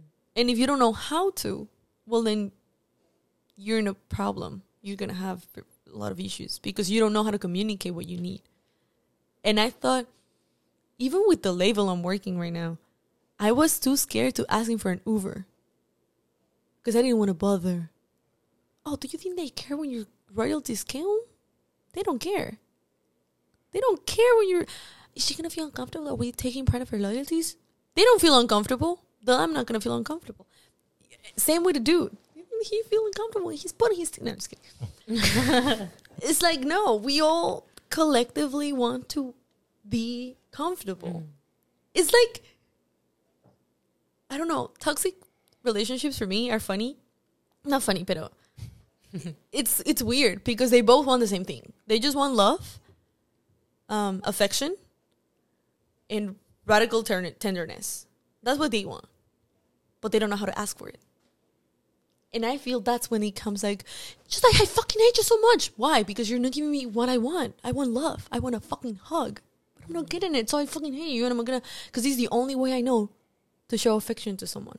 Mm-hmm. And I feel like communication and being like, I'm yelling because I don't know other way of communicating. But you need vulnerability for that. You need to put your ego aside and be like, this is what I'm feeling. It's really uncomfortable. I had one conversation with this guy, but we don't talk. We don't talk anymore. We don't talk anymore. But when we used to talk, I was like, I'm feeling really uncomfortable with something. I don't like this. And I was like, and I'm really mad. But I don't want to be. I am really mad. I could punch someone right now. I'm overthinking. And he would say, if you're overthinking, I will over explain. I was like, oh, this is so sweet. And then we went out, and he came to me and was like, I feel so insecure. Out of nowhere. I was like, this is the man that I want to be with. The one who can come, put his ego outside, put all his vulnerability and be like, I feel so insecure. I was like, about what? And he said, about everything I'm not. And about a lot of things that you like. Because you like this certain type of like tools. And I'm not that. And I feel so insecure. But imagine the amount of balls that he had to have to say that. I want to be with that guy who's willing to say that and put all his ego down. And I was doing the same. Al final, it didn't work. He was talking to his ex. Oh, red flag. Super red flag. Because he wasn't ready. But he could have said that 2 months before. Hey, hi, how are you? You could have said that 2 months ago, bro. How did I switch up the question to me fui? Me fui. It's okay. I guess to kind of return a little, I was gonna ask if you've ever encountered. I'm sure you have. If you've ever encountered stereotypes and typecasting, and how you kind of go about your roles and ensuring that it's like it's proper and it's respectful and it's good representation, and to kind of avoid that. I've said no to some things that they've offered me. I've said no. And the first time I said no, I cried a lot. Because, you know, the story I told you before is like I was doing everything I could. I was interviewing artists. I was doing everything I could. But then I understood the power of saying no too.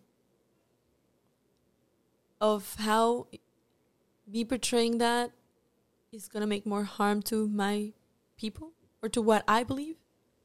So I rather don't do it. If someone is going to do it, someone else is going to do it. I'm not.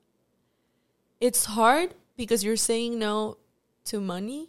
You're saying no to a big network. You're saying no to a lot of things. But you're saying yes to yourself. What do I want to cry? We don't know. You're saying yes to yourself and you're saying yes to dignity. And there's no amount of money that can buy dignity. So it's hard. It's hard because you're scared. Because it's like everything I've built, it can just slip away. But if I believe in it, I'm going to take the risk. A lot of people have told me, like, that's so dumb. But my friends who are also actors that I admire with all my heart, they're like, yes, I've done the same thing. And I don't regret it a bit.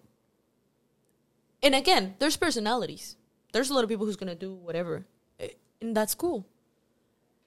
I don't know. Sometimes I feel a little bit too hippie. And I should, and I think I should chill. But again, for who? ¿Sabes? And that's when I like, no, this is just, I'm intense. I'm intense. And I like the way I am. And not in a way like, I'm never going to change. 'Cause that people, no. I'm learning and I'm like growing. But yeah, also when you already have a role and you read that something is like, ugh, this is so stereotypy. Just try to see how to flip it around with the director. Like, hey, look, this is what I think. What do you think? I think this could add more to the role. What do you think? And they'll tell you. Again, saying what you need. You know, and also thinking that it's a character. It's not me. So that's another thing that I should keep in my head. Like, this is not me. For example, if I do a killer, I'm not a killer. And like, oh, killing is wrong. I'm not going to act like a killer. No, that's my job. Like, that's what I do. But so I'm showing the other side of the coin. So I could be both sides. Like, if I'm playing I don't know, like a racist, well, I'm showing that part. You know, like I'm showing it el otro lado de la moneda, you know? And, but acting, I feel it's a little, but with my music, I decide what to say, with what words I'm going to say it. How am I going to say it? Because that's me. Aquí, pues, this is me. But acting, siento que es un poco, I wouldn't say off limits, pero yeah, sometimes you can't really, you can decide before doing the project, but once you're there, and you have to do what you have to do because that's your role and that's you're creating. Yeah. Also, I used to think, como que, I know my character so much, and the writer wrote something that my character wouldn't say. Well, if it's written, then your character is saying it. So you can't be like, my character wouldn't say that. No, well, it's saying it. So you have to find a way that your character believes in that too. So it's and you cannot judge your characters. Well, I don't judge my characters. I can't. That would be illegal. No, I'm just kidding. But you can judge your characters because how am I going to portray something or someone that I'm judging? How do I have empathy for someone that I'm judging? And to act, you need a crazy amount of empathy. So I don't judge my characters. Even if Elyfer, me personally, because I have a lot of like boundaries, whatever, even if I think something's wrong, I cannot judge the character because there's a reason why that person is doing what it's doing. This sounds terrible, but as an actor, this is the way you should think when you're creating. Because if not, you're not going to create meaningful things. Let's say a killer, right? You have to find the justificación. How do you say that word? Justification. School. School, bro. Yo sabo. ¿Cómo se dice? I know, right?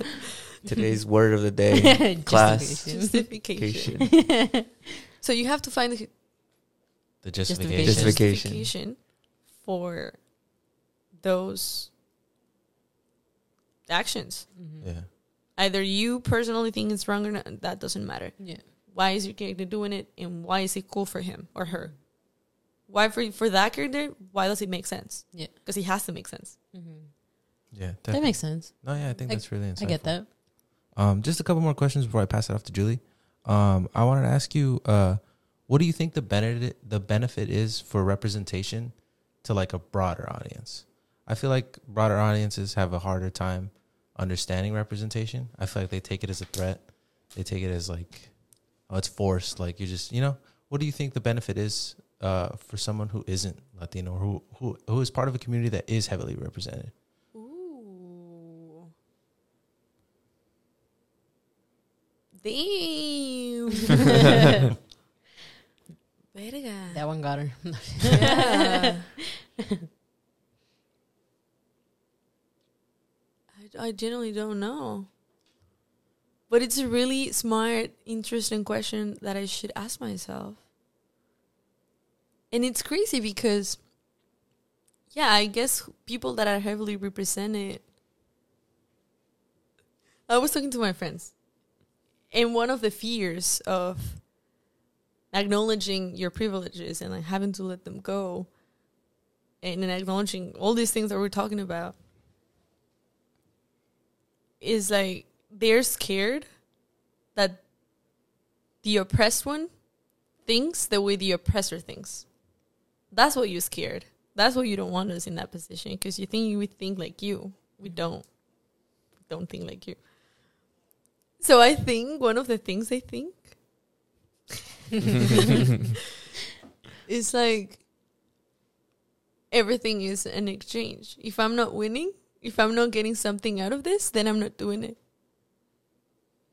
So that question, it's really important because it's like, yeah, of course they're gonna think like, why am I getting out of this? Why do you deserve this space if it's like I'm not getting anything from it? So being able to answer that question must be interesting. Too good a question, I guess. Too good a question. No, Save that one. Frame that one. No, but we should answer that. No, Está súper interesante. No, yeah, What is it? Like, I was gonna say earlier that like, I forgot what we were talking about, but it was we were talking about I guess changing the system, and I don't know who said it, or I might butcher it. Was that like when you're on top, equality feels like oppression. So that's why like it's really hard for people to understand or like give up or like want to be on an equal playing field, because to them it feels like oppression, because you're like pulling them. It seems like you're pulling them down instead of themselves pulling themselves up. You know, so it's tough. Like, you know, it's tough, I guess, to portray that, because I'm sure there's that fear, like how you said, of like, well, are you gonna treat us like how we treated you? You know, I mean, I don't know, but like, I get why it's a tough question to answer. But how would you answer that question? What was your question again? My question was just like, what's the benefit of, what do you think the benefit of representation is to people who are outside of, or who are in communities that are heavily represented? Like, for example, like to white people, what does a white person benefit from seeing representation? Seeing representation of us. Yeah. To Why them, would they enjoy because that? a lot of the criticism I see is like, oh, it's just forced. Like, why'd you make that? Like with Ariel, the mermaid. Yeah. They're like, that's just forced representation. Well, like, because why don't you guys make up your own characters? I'm thinking about it the other way around, right? As somebody who's from a community that's underrepresented, and growing up, obviously, I wasn't always aware that I was underrepresented. I would just go on TV and movies and see like, oh, it's mainly white people, but it would still resonate with me. Yeah. So I think that's what's so weird about it, is that I guess in a weird way, I don't know if I see like a fully conscious benefit. Like if I was white and I saw more representation of like Latinos, you know, like I wouldn't know a conscious benefit, but the like subconscious benefit is that it broadens my range in terms of like understanding stories. Like for me, when I was a kid and I would look at like TV shows that where it would like the main character was white, I wouldn't think about the fact that they're white. I would think about the journey they go through, the struggles they go through, the feelings they feel. And I'm like, I feel like that sometimes. And if we have more representation, it would maybe broaden the spectrum of these feelings. No, yeah, definitely. You know? I think in my opinion, if I have to kind of answer it or try it on the whim, is that it makes art and all these things feel more authentic, right? More, because the real world is diverse. There are like there are people of color in the world. There are people who have different gender identities or different sexuality. Those people exist. They don't exist in art because the way things work. But like, I think it was like Star Wars, right? People were mad that there was a black stormtrooper. And I was always like, black people exist, you know, like it's not like FYI. You know, and like you were saying, you know, like I think there's a lot of journeys that maybe people can't like relate to. Like maybe a white person can't relate to a story of immigration, or but I think there's pieces in that like they could relate to. Like I remember in school I felt out of place. I remember like moving from town to town, and that was really hard for me. Yeah. And seeing that, I feel like it creates a connection. And because we don't have that, I think there's no reference for like how that feels. But if we include that, I think it'll connect people a lot more. Yeah, build community, harmony, world peace. It creates a connection, because right now we're such disconnected to each other. Because that's what blanquitud, whiteness, no, ¿Cómo se dice? I think it would be whiteness, no? Blanquitud.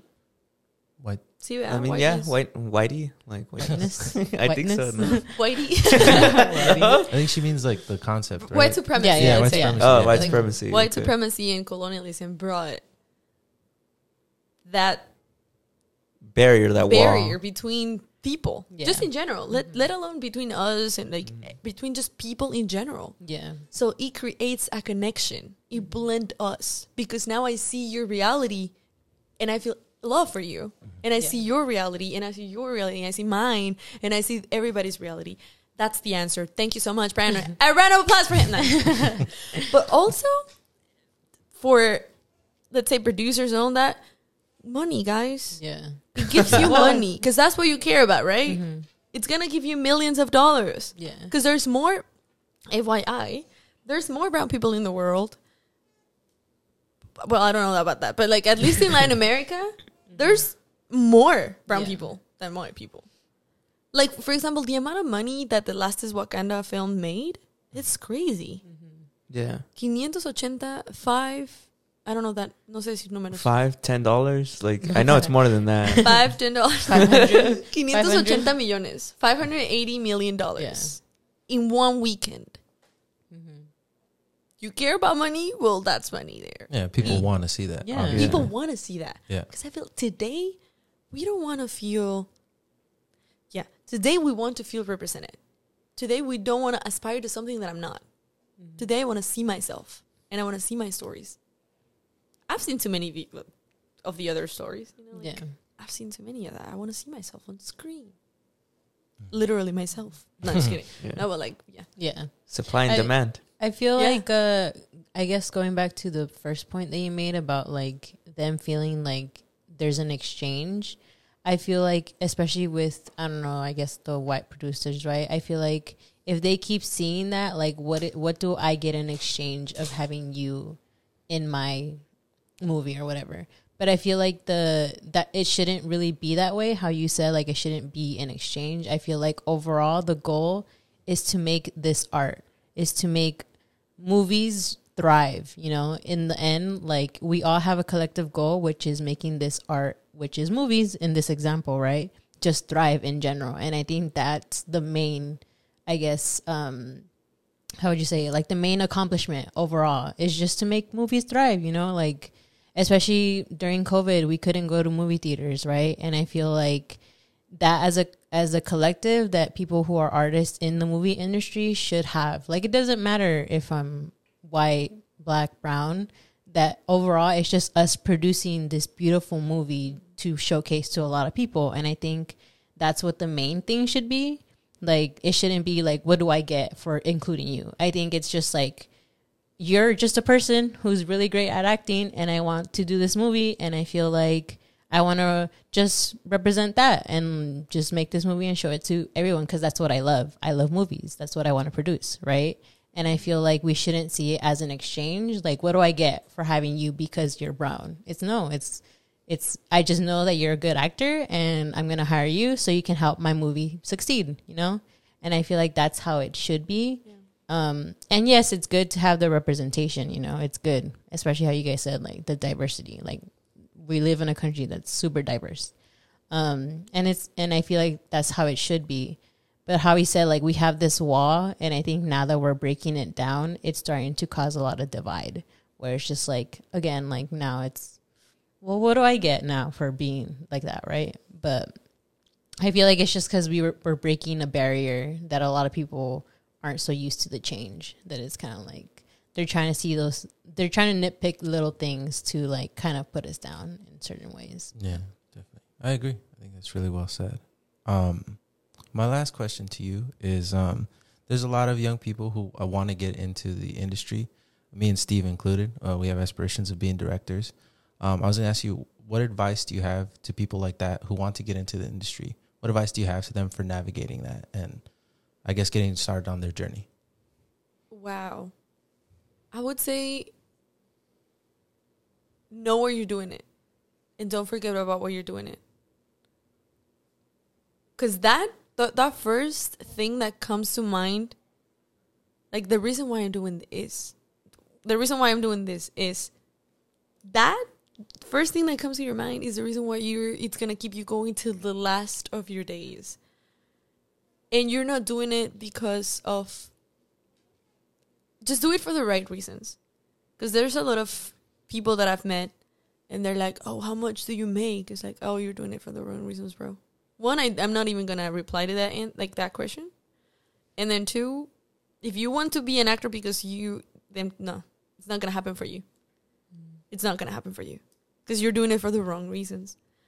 Or if you want the fame and you're like, oh, you must have so many girls or like boy, you're doing it for the wrong reasons. So I would say know where you're doing it. Like that's number one. And do not ever doubt yourself because there's a lot of people that's going to doubt yourself. But if you doubt yourself, then you're fucked. So you're your main number one fan. And that's something that I'm always going to be thankful with me for. You know that Snoop Dogg, I want to thank me for having no days off. Yeah. He's so right. Yeah. He's giving that credit for para él. Mm-hmm. But yeah, I would say you have to believe in yourself first. Because how am I going to make Julissa see something in me that I don't even see? So I have to, in a way, force myself to see it. Literally force myself. And be like, that's what I told you. With Betty, I was like, I know I'm a good actor. I know. And I'm going to make them see it. You know, like, yes, have dreams, but also be responsible of your dreams. Nobody else is responsible to make your dreams happen but you. So what do we have to do to make this happen? Also, another thing that's important for me that I now understand is like there's an amount of self-love and there's an amount of esfuerzo that kills systemic oppressions. We have to know that. But we cannot let that be in our heads all the time. So it's literally like, I hate to say échale ganas, right? I hate that because it brings us to the meritocracy. Is that a word? Meritocracy? No. Meritocracia. Mediocrity? No. Mediocre? Like mediocre? That's no. what I thought. Use it in a sentence. It's like, I just know that people have the criticism of meritocracy. Meritocracy. Yeah. Okay. Oh, yeah. okay. That's a myth. Right? I think. Like, oh, you deserved it more. No. Anyways, I went. Me fui. That's Spanish. Mm-hmm. Yeah, it's just like you asked me something. Oh. Just advice. Yeah, advice. See. So yeah, believe in yourself because if you don't, no one else will. You have to be your number one fan. Because in those days where you're not feel enough, no one is going to go tell you, yes, you are enough. No, you gotta be there for yourself and create a fucking lot. Create all the time. Create and live to create. Like, write stories. And if you think it sucks, well, then write another one. And then if it sucks again, well, then write another one. And then write another one. Until you have one that doesn't suck that much. But also, like, don't be so hard on yourself. Mm-hmm. You know, like me having so many songs and not dropping them, that's dumb. Don't do that. I see, don't be like me. But I would say believe in yourself. And I know it's weird and it's like so cliche, but it's so real. Yeah. Because also, once you believe in something, other people start believing in it. Because other people start seeing what you're seeing. Mm-hmm. And generally, one day if you can't, just fake it. And one day, seriously, it's gonna be with you. And there's days, one day you're not gonna be happy with who you are and what you're creating, but the next day you're gonna be like, wow, I'm soy lo máximo. You know, I'm the greatest director alive.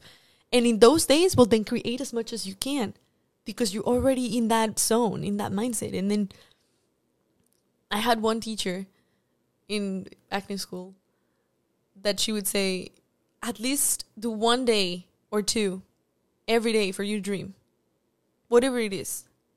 It could be making a podcast with your friends. It could be writing a story. It could be sending out an email. It could be going out to where the studios are and hang out and talk to someone. Like, it could be anything. Just 1 or 2 things that gets you closer to what you want. And also, this is going to sound so cliche again, but enjoy the process because of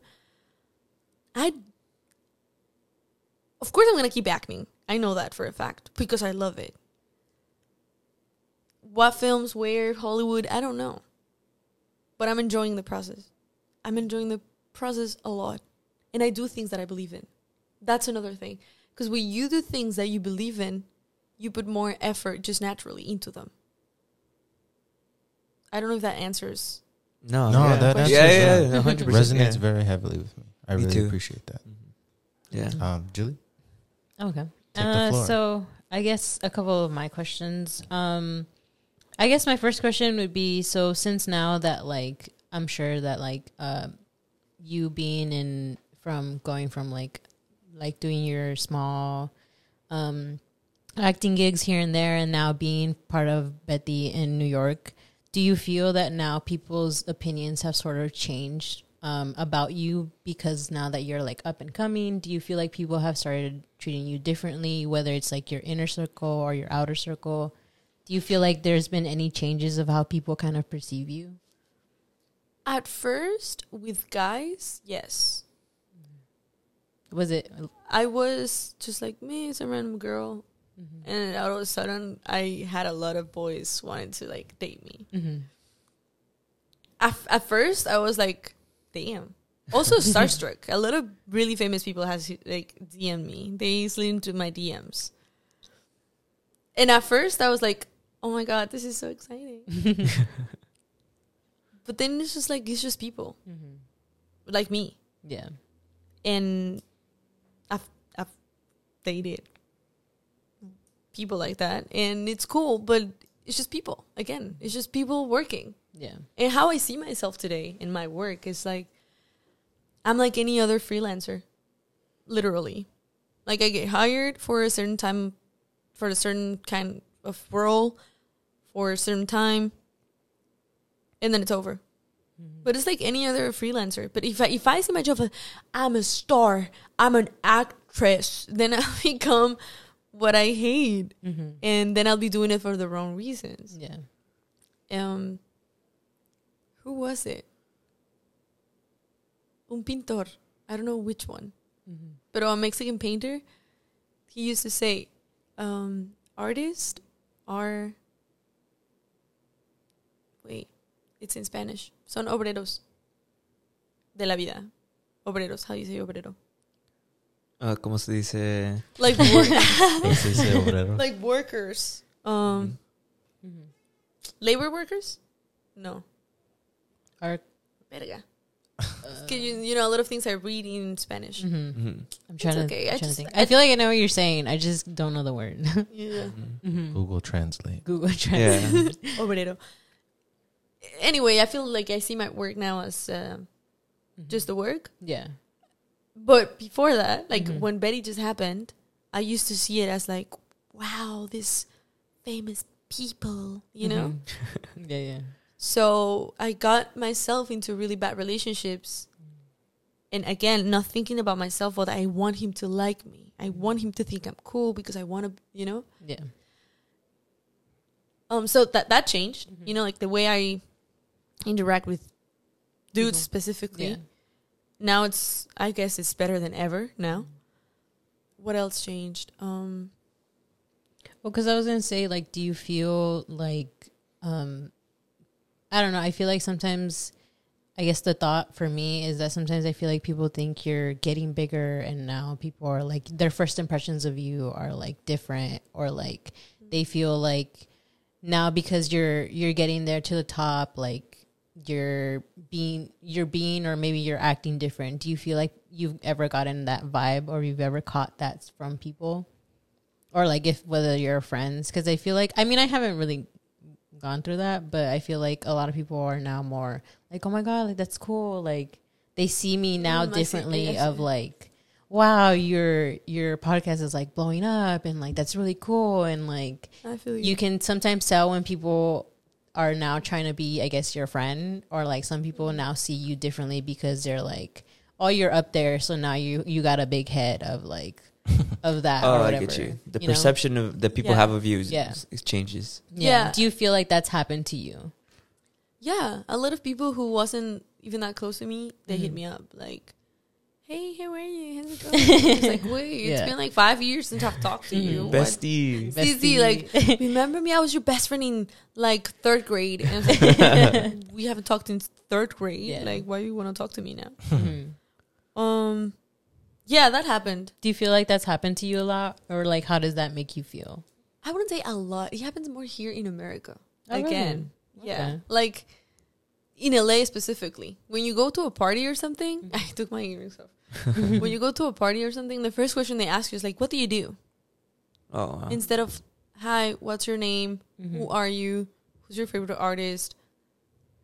Who do you know in this party? Like, something. Yeah. More like a conversation. But the first thing, like, especially like industry parties here, the first thing they ask you is like, hi, what do you do? Like, you should just lie. What's your Instagram? So they see if you're worth their time or not. That's weird. Wow. That's so weird. That happens here. So I was born and raised here, so... Oh, sorry, I don't mean to interrupt. No, I'm sorry. I was just born and raised here, so... I mean, I hear stories about that all the time, especially in that scene of, like, the industry. Yeah. I hear about that all the time.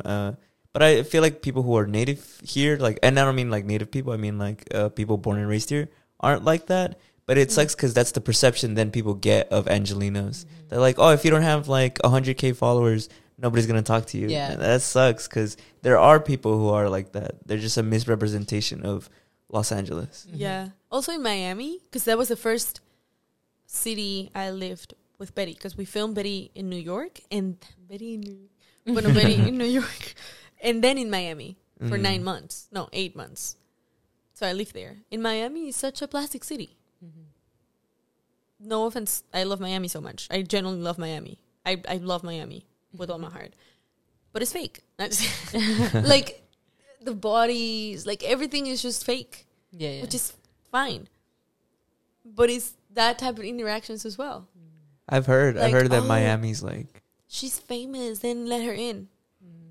Do you think looking like Betty look, I would getting in the most famous club in Miami? Yeah, of course, fucking not. But I was famous. That's crazy though. I think that's just. How like I think kind of is. I think people are attracted to power beyond anything, and I think fame gives money and money gives power, and I think people then like you get a little bit of that or clout or whatever they want to call it. I think people are very attracted to that. Maybe not even romantically, just like like if I know this person, maybe it'll rub off on me, and then can be famous and drop music videos and stuff. Something that happens to me a lot is just random people be like, not random people, but like, yeah, how you been? How you been? Hi! It's like, bro, are we talking or are you like trying to get an Insta story? Like, that is weird. That is wild. Because even in my family, really, the wife, my cousin's wife, if I'm eating or something, she would just come to me and film me. Until I told her, like, I just think this is weird. Like, I just don't like this. Because I feel like that's my privacy. I'm with my family. I'm with my cousin, with my aunts, like, with my uncles. Yeah. And she would come to me, like, say hi, and just film me and post it on her IG. But it's one of these girls, like, she wants to see that, I'm with this girl, you know? Yeah. It's the phone, right? It's that idea of, like, you get validation from people that you don't even know, but it makes you feel better about whatever you're up to. Yeah. So maybe it's like that. They film you because you're an important person who's Betty in New York. That means like I know you from extension. It's as if like I'm guilty by association. Like I'm I'm as in that circle in your circle, even though you're just like eating like a chip or something. I mean, and I love them. Yeah. But that was weird. And I told her, like, I think that's a little weird.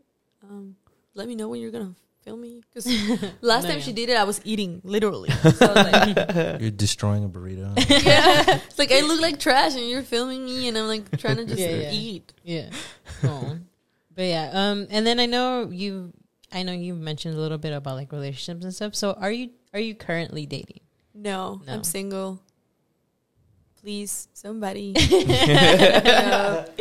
Somebody that has a good heart. I'm single. Submit resumes and applications for her, please. Yep. Send it to my DMs. So it is something that you're looking for, or is it not really something you're, I guess, looking for? Right At this point, I don't know. Mm-hmm.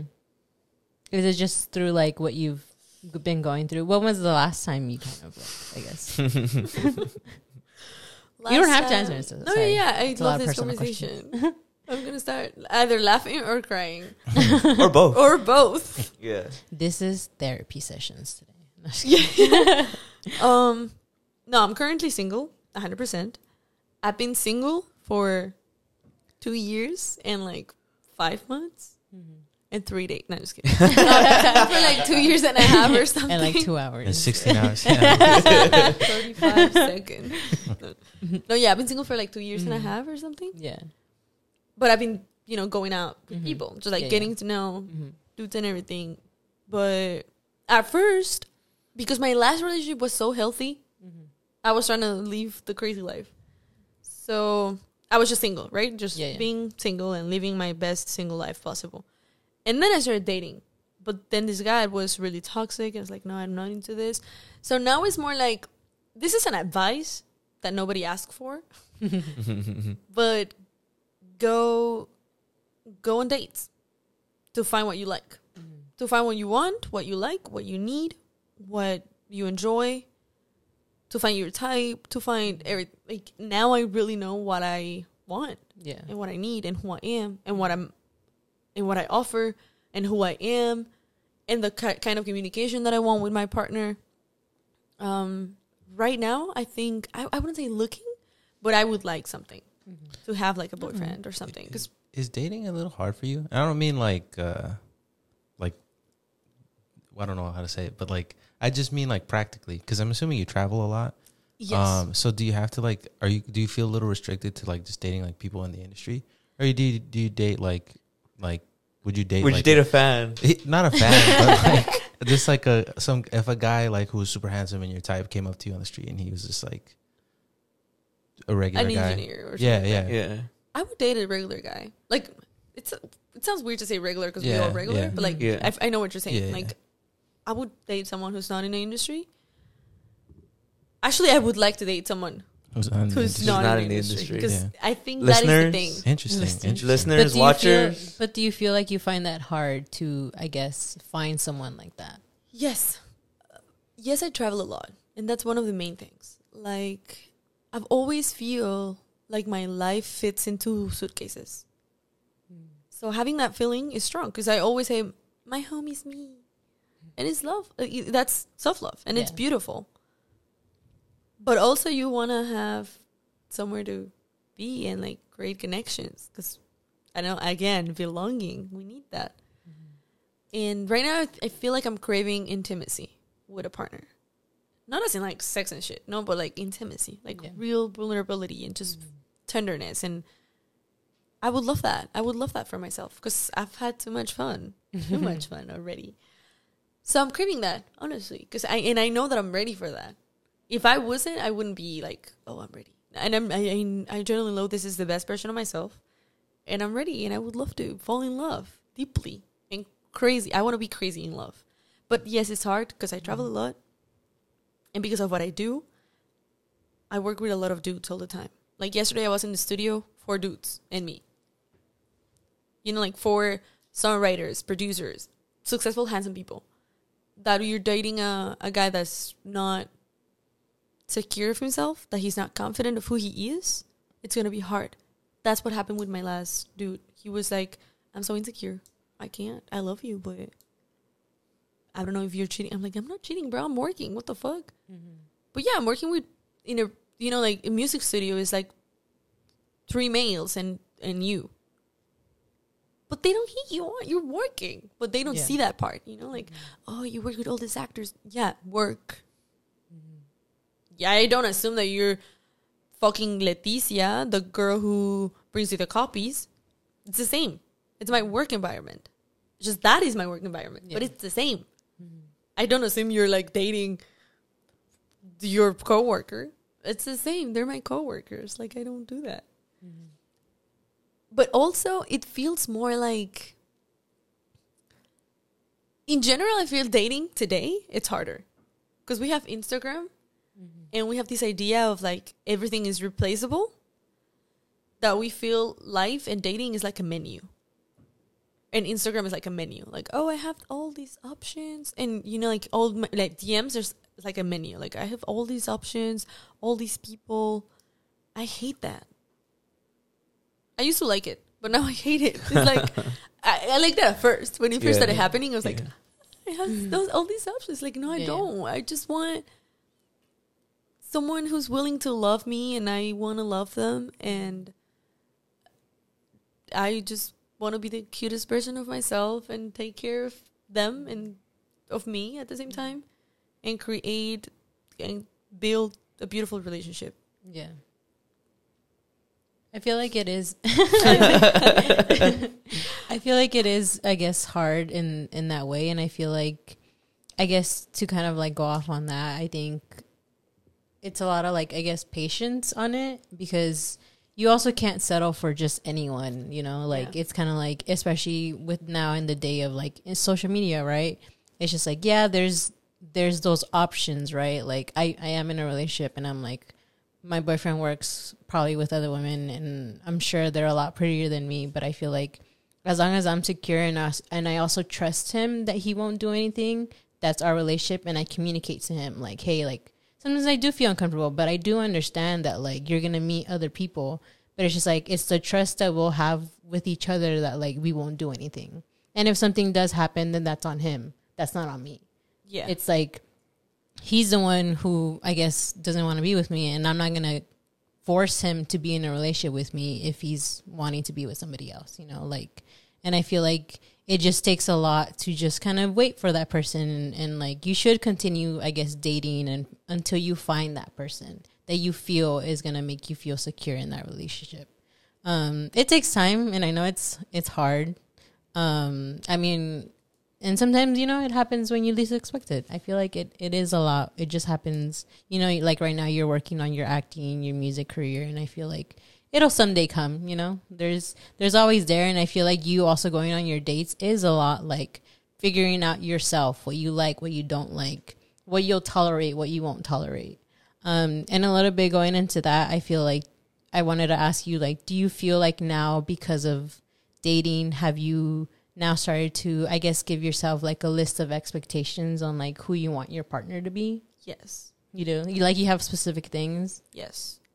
And I talk about this with my therapist. She told me, your career is successful because you know what you want. You're an activist because you know what you want. You know what you believe in. You know your needs. Yeah. Your relationship with your best friend works because you both in both sides have like boundaries, and you guys know what you want, as in like friends. When you're going out with a guy, you're just like, let's see. Like, no, bro, like, you know what you want. Then just communicate it and see if that person is bringing to the table what you want, and see what's your negotiables and non-negotiables. Like, oh, can I deal with this? Yes, I can. It's okay. Or no, this is a no-no for me. So for me, what I want the most, not what I want the most, but because I do it too. Yeah. Communication. Like someone who's able to communicate like that. Like that experience I told you with the last guy I was talking to. That is my main thing. You can do anything in life. You can be a drug dealer. I don't care. No, just kidding. But if you are able to communicate and be vulnerable and like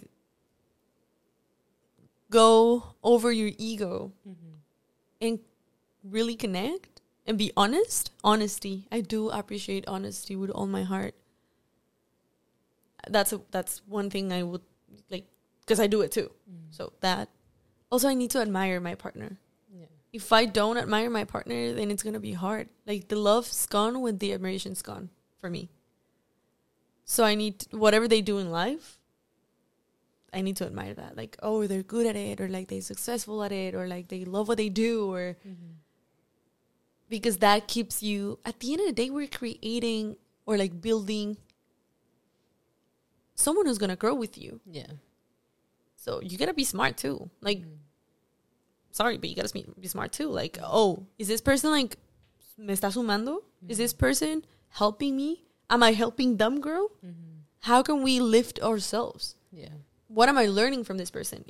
That's another thing. Like, I need to learn something from that person. Not like literally like math class. Like growing and evolucionando, right? Because I feel that's what I offer too. Questioning. Someone that's curious, I would love that. Because curious people are the best. They're always trying to find answers, and you always have conversation.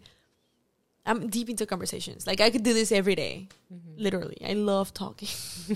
And, like, finding ways. And, like, I love that. What else? Yeah, if they're good at what they do, I will, whatever they do, I'll admire that. Because I will admire that. I'll admire that. Yeah. So those listening, y'all hear where she wants? Yeah, people taking notes right now. Sense of humor. You know, like, I feel like I don't take life as serious. Like, nothing is too serious. Like, we're all gonna die. Come on. Yeah.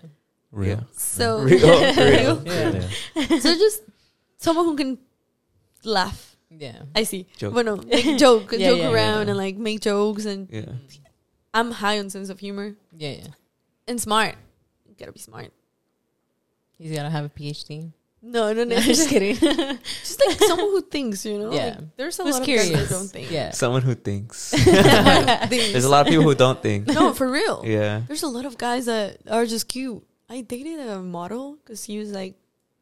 Yeah. He's a model. He's a famous model. He's so beautiful. Eurocentric beautiful, right? Because what the fuck is beautiful? You know, like, what is beauty? That's a whole nother topic. Like, what is beauty? That doesn't exist. Yeah. In my opinion, it's just a social construct to make us feel not enough. So we can buy things that's gonna make us look pretty, whatever that is. No, real, yeah. That's a future. I actually am gonna talk about that in another episode, but preview. Yeah. Go ahead. You were saying? I forgot. But yeah, you were dating a model. See, he's dumb as fuck. He was super dumb. He was the stereotype? He was literally the stereotype. I was like, I have nothing to... But was it like unintentionally funny at least? Because he was dumb? It wasn't like funny in that sense? He was terrible. And also he was European. So he was cold as fuck. You know, like, they don't... No. I was like, what am I doing this dude? But he looked cute. But I feel that energy is the same energy rappers have when they're dating a pretty girl just because she's pretty. Same energy. I was like a rapper at that point in my life. Because I like to have him next to me. Yeah. It's like, oh, he's so cute. For like photos and pictures. Yeah. Like, just to show it off. Show him off. I would love to like post him on my close friends because he was pretty. But I was like, no, it's boring. He doesn't know anything. He doesn't talk about anything. But that's why looks aren't everything, you know? They could look pretty, but their personality isn't that You would good. help him read the menu at the restaurant. He didn't. Bro. It's like having a bottle of water. What matters, it's what's inside. You're going to drink what's inside, not the outside. Yeah. The bottle of the bottle doesn't fucking matter. It's the water what you drink. Yeah. Good. Bars? Metaphor. Poem. Write a poem. The water bottle. On the spot. And she did it on the spot. Yeah, wow. That's why she's making music now.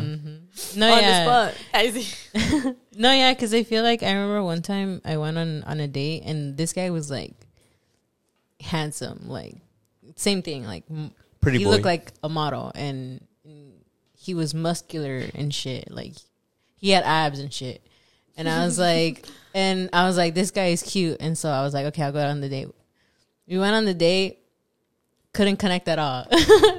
Nothing to talk about. Or at least, like, it just felt weird.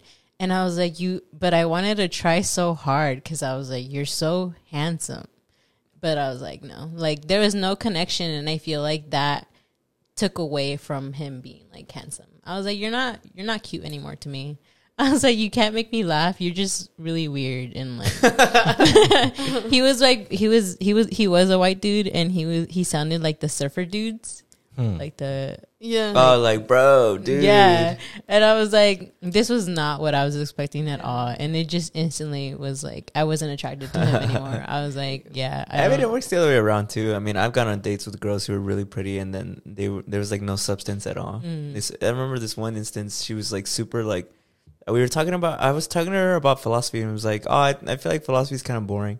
It's like, oh, really? So, like, what did you find interesting, like, in school? And I was like, I never really liked school. And I was like, oh, okay. So, like, what do you, like, listen to and stuff? I was like, oh, I just watch, like, movies and stuff. And I was like, oh, well, what type of movies do you want? And it was all generic stuff. It was, like, Star Wars, like, Marvel movies, like, and that alone, I was like, damn, this is, like, there's, like, nothing here. And she was like, oh, we should go out again sometime. And I was like, yeah.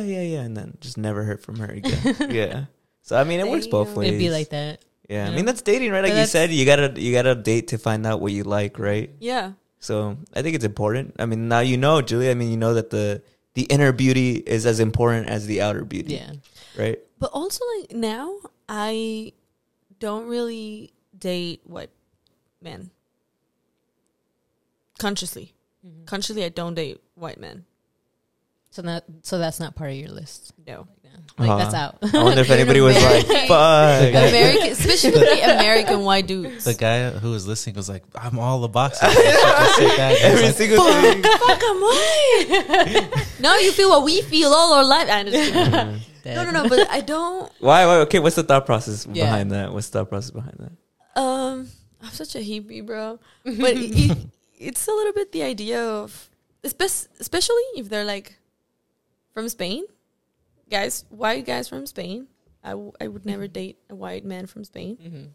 And American, like gringos, like a gringo from the United States. I would not. Other than that, everybody's welcome. What's Is it because like yeah. Is it because like the historical context? Yeah. Okay, that's what I was thinking lame, too. I know it's weird, but you feel there's a lot of privilege in their heads. It's not easy. Or maybe yes, but they have to have conciencia de clase. How do you say that? Class consciousness. Class consciousness. But that's hard. But normally whatever. It's because you can feel the privilege in everything they do and everything you do. And the way you interact feels sometimes to me uncomfortable. And I've realized that since I've started reading all these things that are now, like bell hooks, I don't know, Angela Davis, and like Mexican history, and all this stuff that I'm learning, that I'm continue learning, and with my activist group and all the things we learn about racism and how oppressions work. It's just, now it makes me feel not uncomfortable, but I see more things now. And I would never like to accept, I don't know, a white dude from Spain telling me what to do. Oh no, fuck that. Like, there's no way. You know, like, there's no way. I know it's weird. No, I get what you mean. Maybe like, I'm super intense with this topic at this point, but I think it's like, well, I get what you mean, because I think, you know how you talk about decolonization and you're very woke, like you're aware of all those issues. I think it's just when you look at the historical context, it's like, it feels a little weird because it's as if you know that, like, you guys obviously came from somewhere. You guys have ancestors. You guys have lineage and stuff.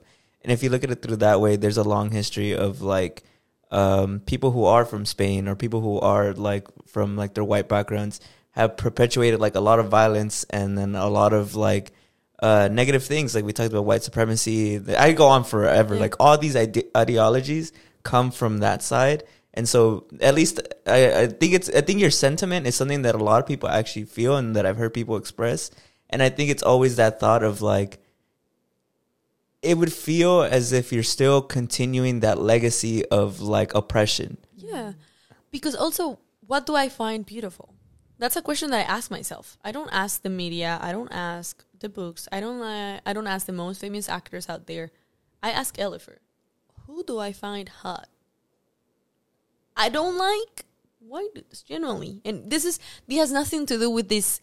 Before this, I never really like them, but I've always been told that they are hot, so I have to see them as cute. Like I'm sorry, but between Michael B. Jordan and Timothy Chalamet, I'd rather fuck Michael B. Jordan. Like, come on. Timothy Chalamet. Who like come? You have these two men right there. Yeah. Who, dude? Are you serious? Nah, you're going for Michael B. Jordan. I don't know. Like, that's me. Like, I ask myself, who do I find hot? Yeah, generally. Same with myself. Like, what does Elyfer think about her hair? What does Elyfer think about her nose? Not what the world has told me. I don't give a shit about that. What do I think about me? What do I think about my boyfriend?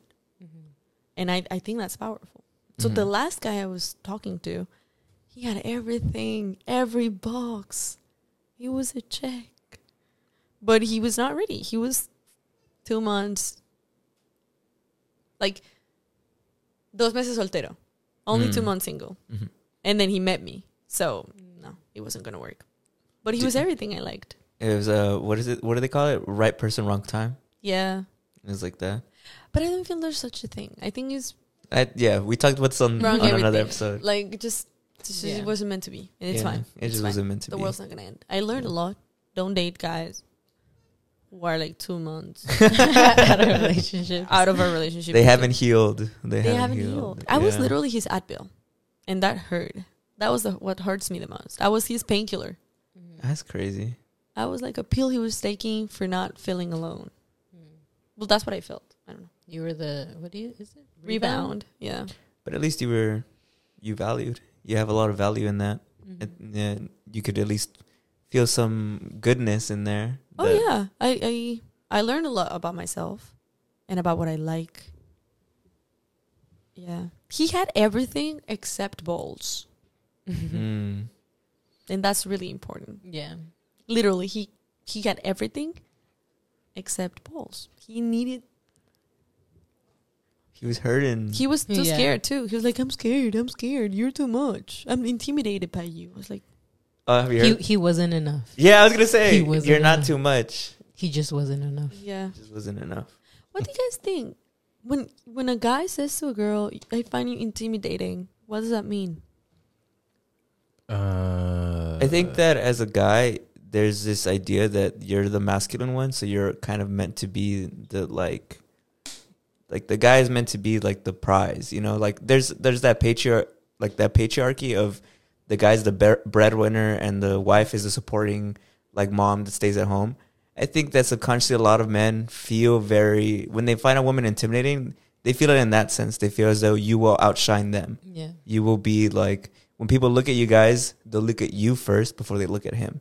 And I think that's what I kind of interpret that as like intimidation. Because in my experience, that's what I've kind of felt whenever I've heard a guy say, I don't think I could date her because she intimidates me.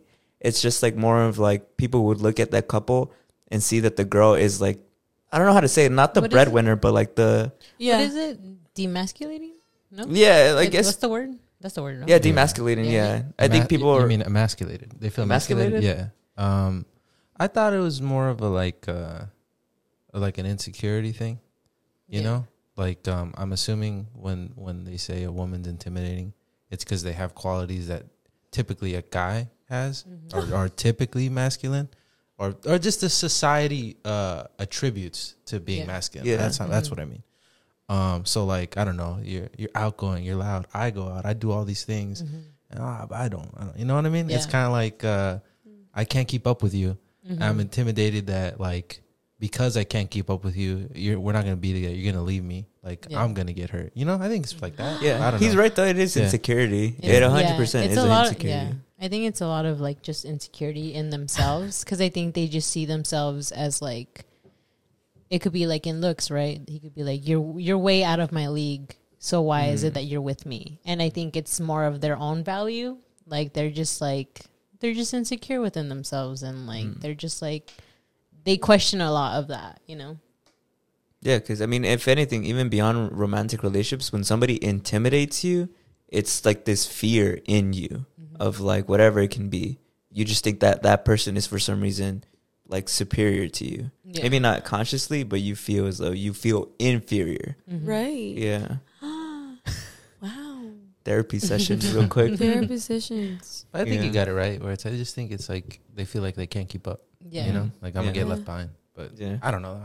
I feel like that's at least from when I hear that somebody feels intimidated, at least in a relationship, it is that they're just a little insecure. Like again, like especially now when you can kind of have access to like anyone, it's kind of like you see it more as like there is prettier people out there, so why are you with me kind of thing. That's crazy. And it's like and I think you just get like fed on that a lot of like, there's other people there, you got more options, then why are you with me? And I think you start to overthink of like, but I think it is a lot more that you don't value yourself and your worth and like who you are as a person, and I feel like getting into a relationship should be that you know who you are before you get into this relationship, because again, like it's not always like 50-50. It's 100% of yourself with somebody else, and again, how she said, the growth together in the end. Like, how are you guys growing together? How are you guys gonna make yourselves as a couple succeed? And it is a lot of learning. Relationships are work, and I think that's another thing that when people get into relationships should be aware of, is that they are a lot of work. Yeah, because not everyone thinks the same. Like you're two different people. You might share like some qualities, but once you like get to know them, your values could be different. And how is it that you can either compromise or just have an understanding of where they come from, kind of thing. Yeah. So, it's just something that you should be ready once you get into relationships, you know? Yeah. It's just, at the end of the day, I'm sure it'll be fine. I'm sure everything's cool. Everything's cool. Everything's cool. And we said before, I mean, we were talking about something else, but uncomfortable conversations create comfortable spaces. Mm-hmm. It's the same thing with a relationship. You have to have that uncomfortable talk with your partner about how it's making you feel. Everything. I'd rather over-explain shit than be like, "Oh no, that'll pass." Mm-hmm. What if not? Just say everything. Well, I'd rather just like expose everything and be like, "What's up?" Instead of like hiding stuff and not saying what I want. Like what do you think? Yeah. And the thing with like communicating, it's like if I communicate that I have some sort of issue, seeing how that person's gonna react will tell me like, are we gonna work on this or are we not? If we're not gonna work on this, then this is my, I guess, quote unquote red flag of like, you don't want to work with me in this relationship. Because it's like the more you prolong it, the more you guys are gonna be fighting about the same issue. Nothing's really gonna get resolved. And again, it becomes toxic, where it's just like, I'm telling you and I am communicating, but you're not, I guess, reciprocating that energy with me of like trying with me or making me feel better in this relationship. And I think that's just like a lot of like what happens. I read something that said that people scream because they don't feel they're being listened to. Mm-hmm. So I need to scream for you to understand what I'm saying. So when I feel that I'm not being understood, I feel that you're not listening, then my only other option as a fucking surviving human is to scream. Yeah. And I was like, wow, that makes so much sense. Because this past relationship, I hate to be talking about that, but it's my last experience. So we never, even if I was mad, I would never yell. I was like, hey, what's up? I am mad. This is what I'm feeling. Again, like, this is all that I'm feeling. This is all what I'm thinking. What do you think? And then it was like this kind of ping pong of ideas. Yeah. And we solved it. At the end, I was like, yeah, everything's cool. Or he was like, yo, I'm insecure. I'm mad. I feel this way. But we never yelled. Mm-hmm. We never did. Just at the very end, the last conversation I had with that person, I felt that he wasn't listening to me. I was like, how can I make him understand? And I felt that urge to yell. I was like, I'm not going to do it because I'm not this person. But There's like, how can I? Fuck, we're not understanding each other anymore, and that's crazy. Because moving from a really open, safe space where you can say everything to somewhere where you don't feel understood or listened, that's hard, I guess. No, yeah, I think that's a. Do you have more questions? Oh no, that was basically it. I think I just wanted to talk about relationships. Yeah, no, that was beautiful. That was beautiful. Yeah, I guess just closing up the show. I just want to say thank you again for coming on the show. It was really good. A lot of insightful conversations. A lot of things that I feel like I learned from you, which is something I always enjoy from having a guest. I hope you had a good time. You could go ahead and tell our fans where they can find you. If not, all links will be in the bio. But you guys have anything else left to say? Yeah, thank you so much for joining us. I really enjoyed this podcast. It was very insightful. Shout out to all our patrons, Jada Chicano, Cat Friend, and Yoel. We love you guys. If you want to join the Patreon, our link is in our bio. But thanks again, Elyfer. We really love this podcast. Thank you. Yeah, it was really great having you here. The topics were great. Yeah. It was a lot of fun. The energy was great. You brought the energy. Yeah. I could totally tell you're an actress. You just bring it. But to our fans who are watching, if you drink, take a shot every time we said everything's cool. Yeah. So I was thinking we said it the most probably this episode. Yeah. You've set a record. I think this is the most we've said our title. Everything's cool. Or take a shot every time I said belonging. So you could do both. Make it a game, you know. But then, thank you again, Elyfer, for being on our show. It was really great having you. I had so much fun, and just to let you know, you are a big inspiration, and I see the work that you're doing, and it is very much seen. And it's great. It's great to see that. You know, we admire your work a lot. Yes, we admire you. I especially admire you a lot, and I love your hair. Your hair is so beautiful. But you're doing amazing. So you guys too. Thank you. That's what I got to that message.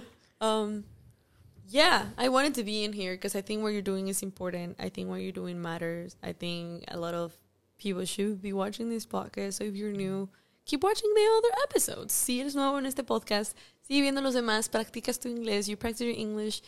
And you listen to interesting stuff because I generally love your space and what you're creating. So congrats to y'all. Thank you so much. Thank you. Thank you so much. And I'm glad that you said yes because I wanted to be in here. I generally watched your stuff. We hope to have you on again. Yeah, yes. Hopefully in the future we can have you on again. But thank you to everybody who's listened. Thank you to everybody who's been watching. And we'll see you guys next week. Bye.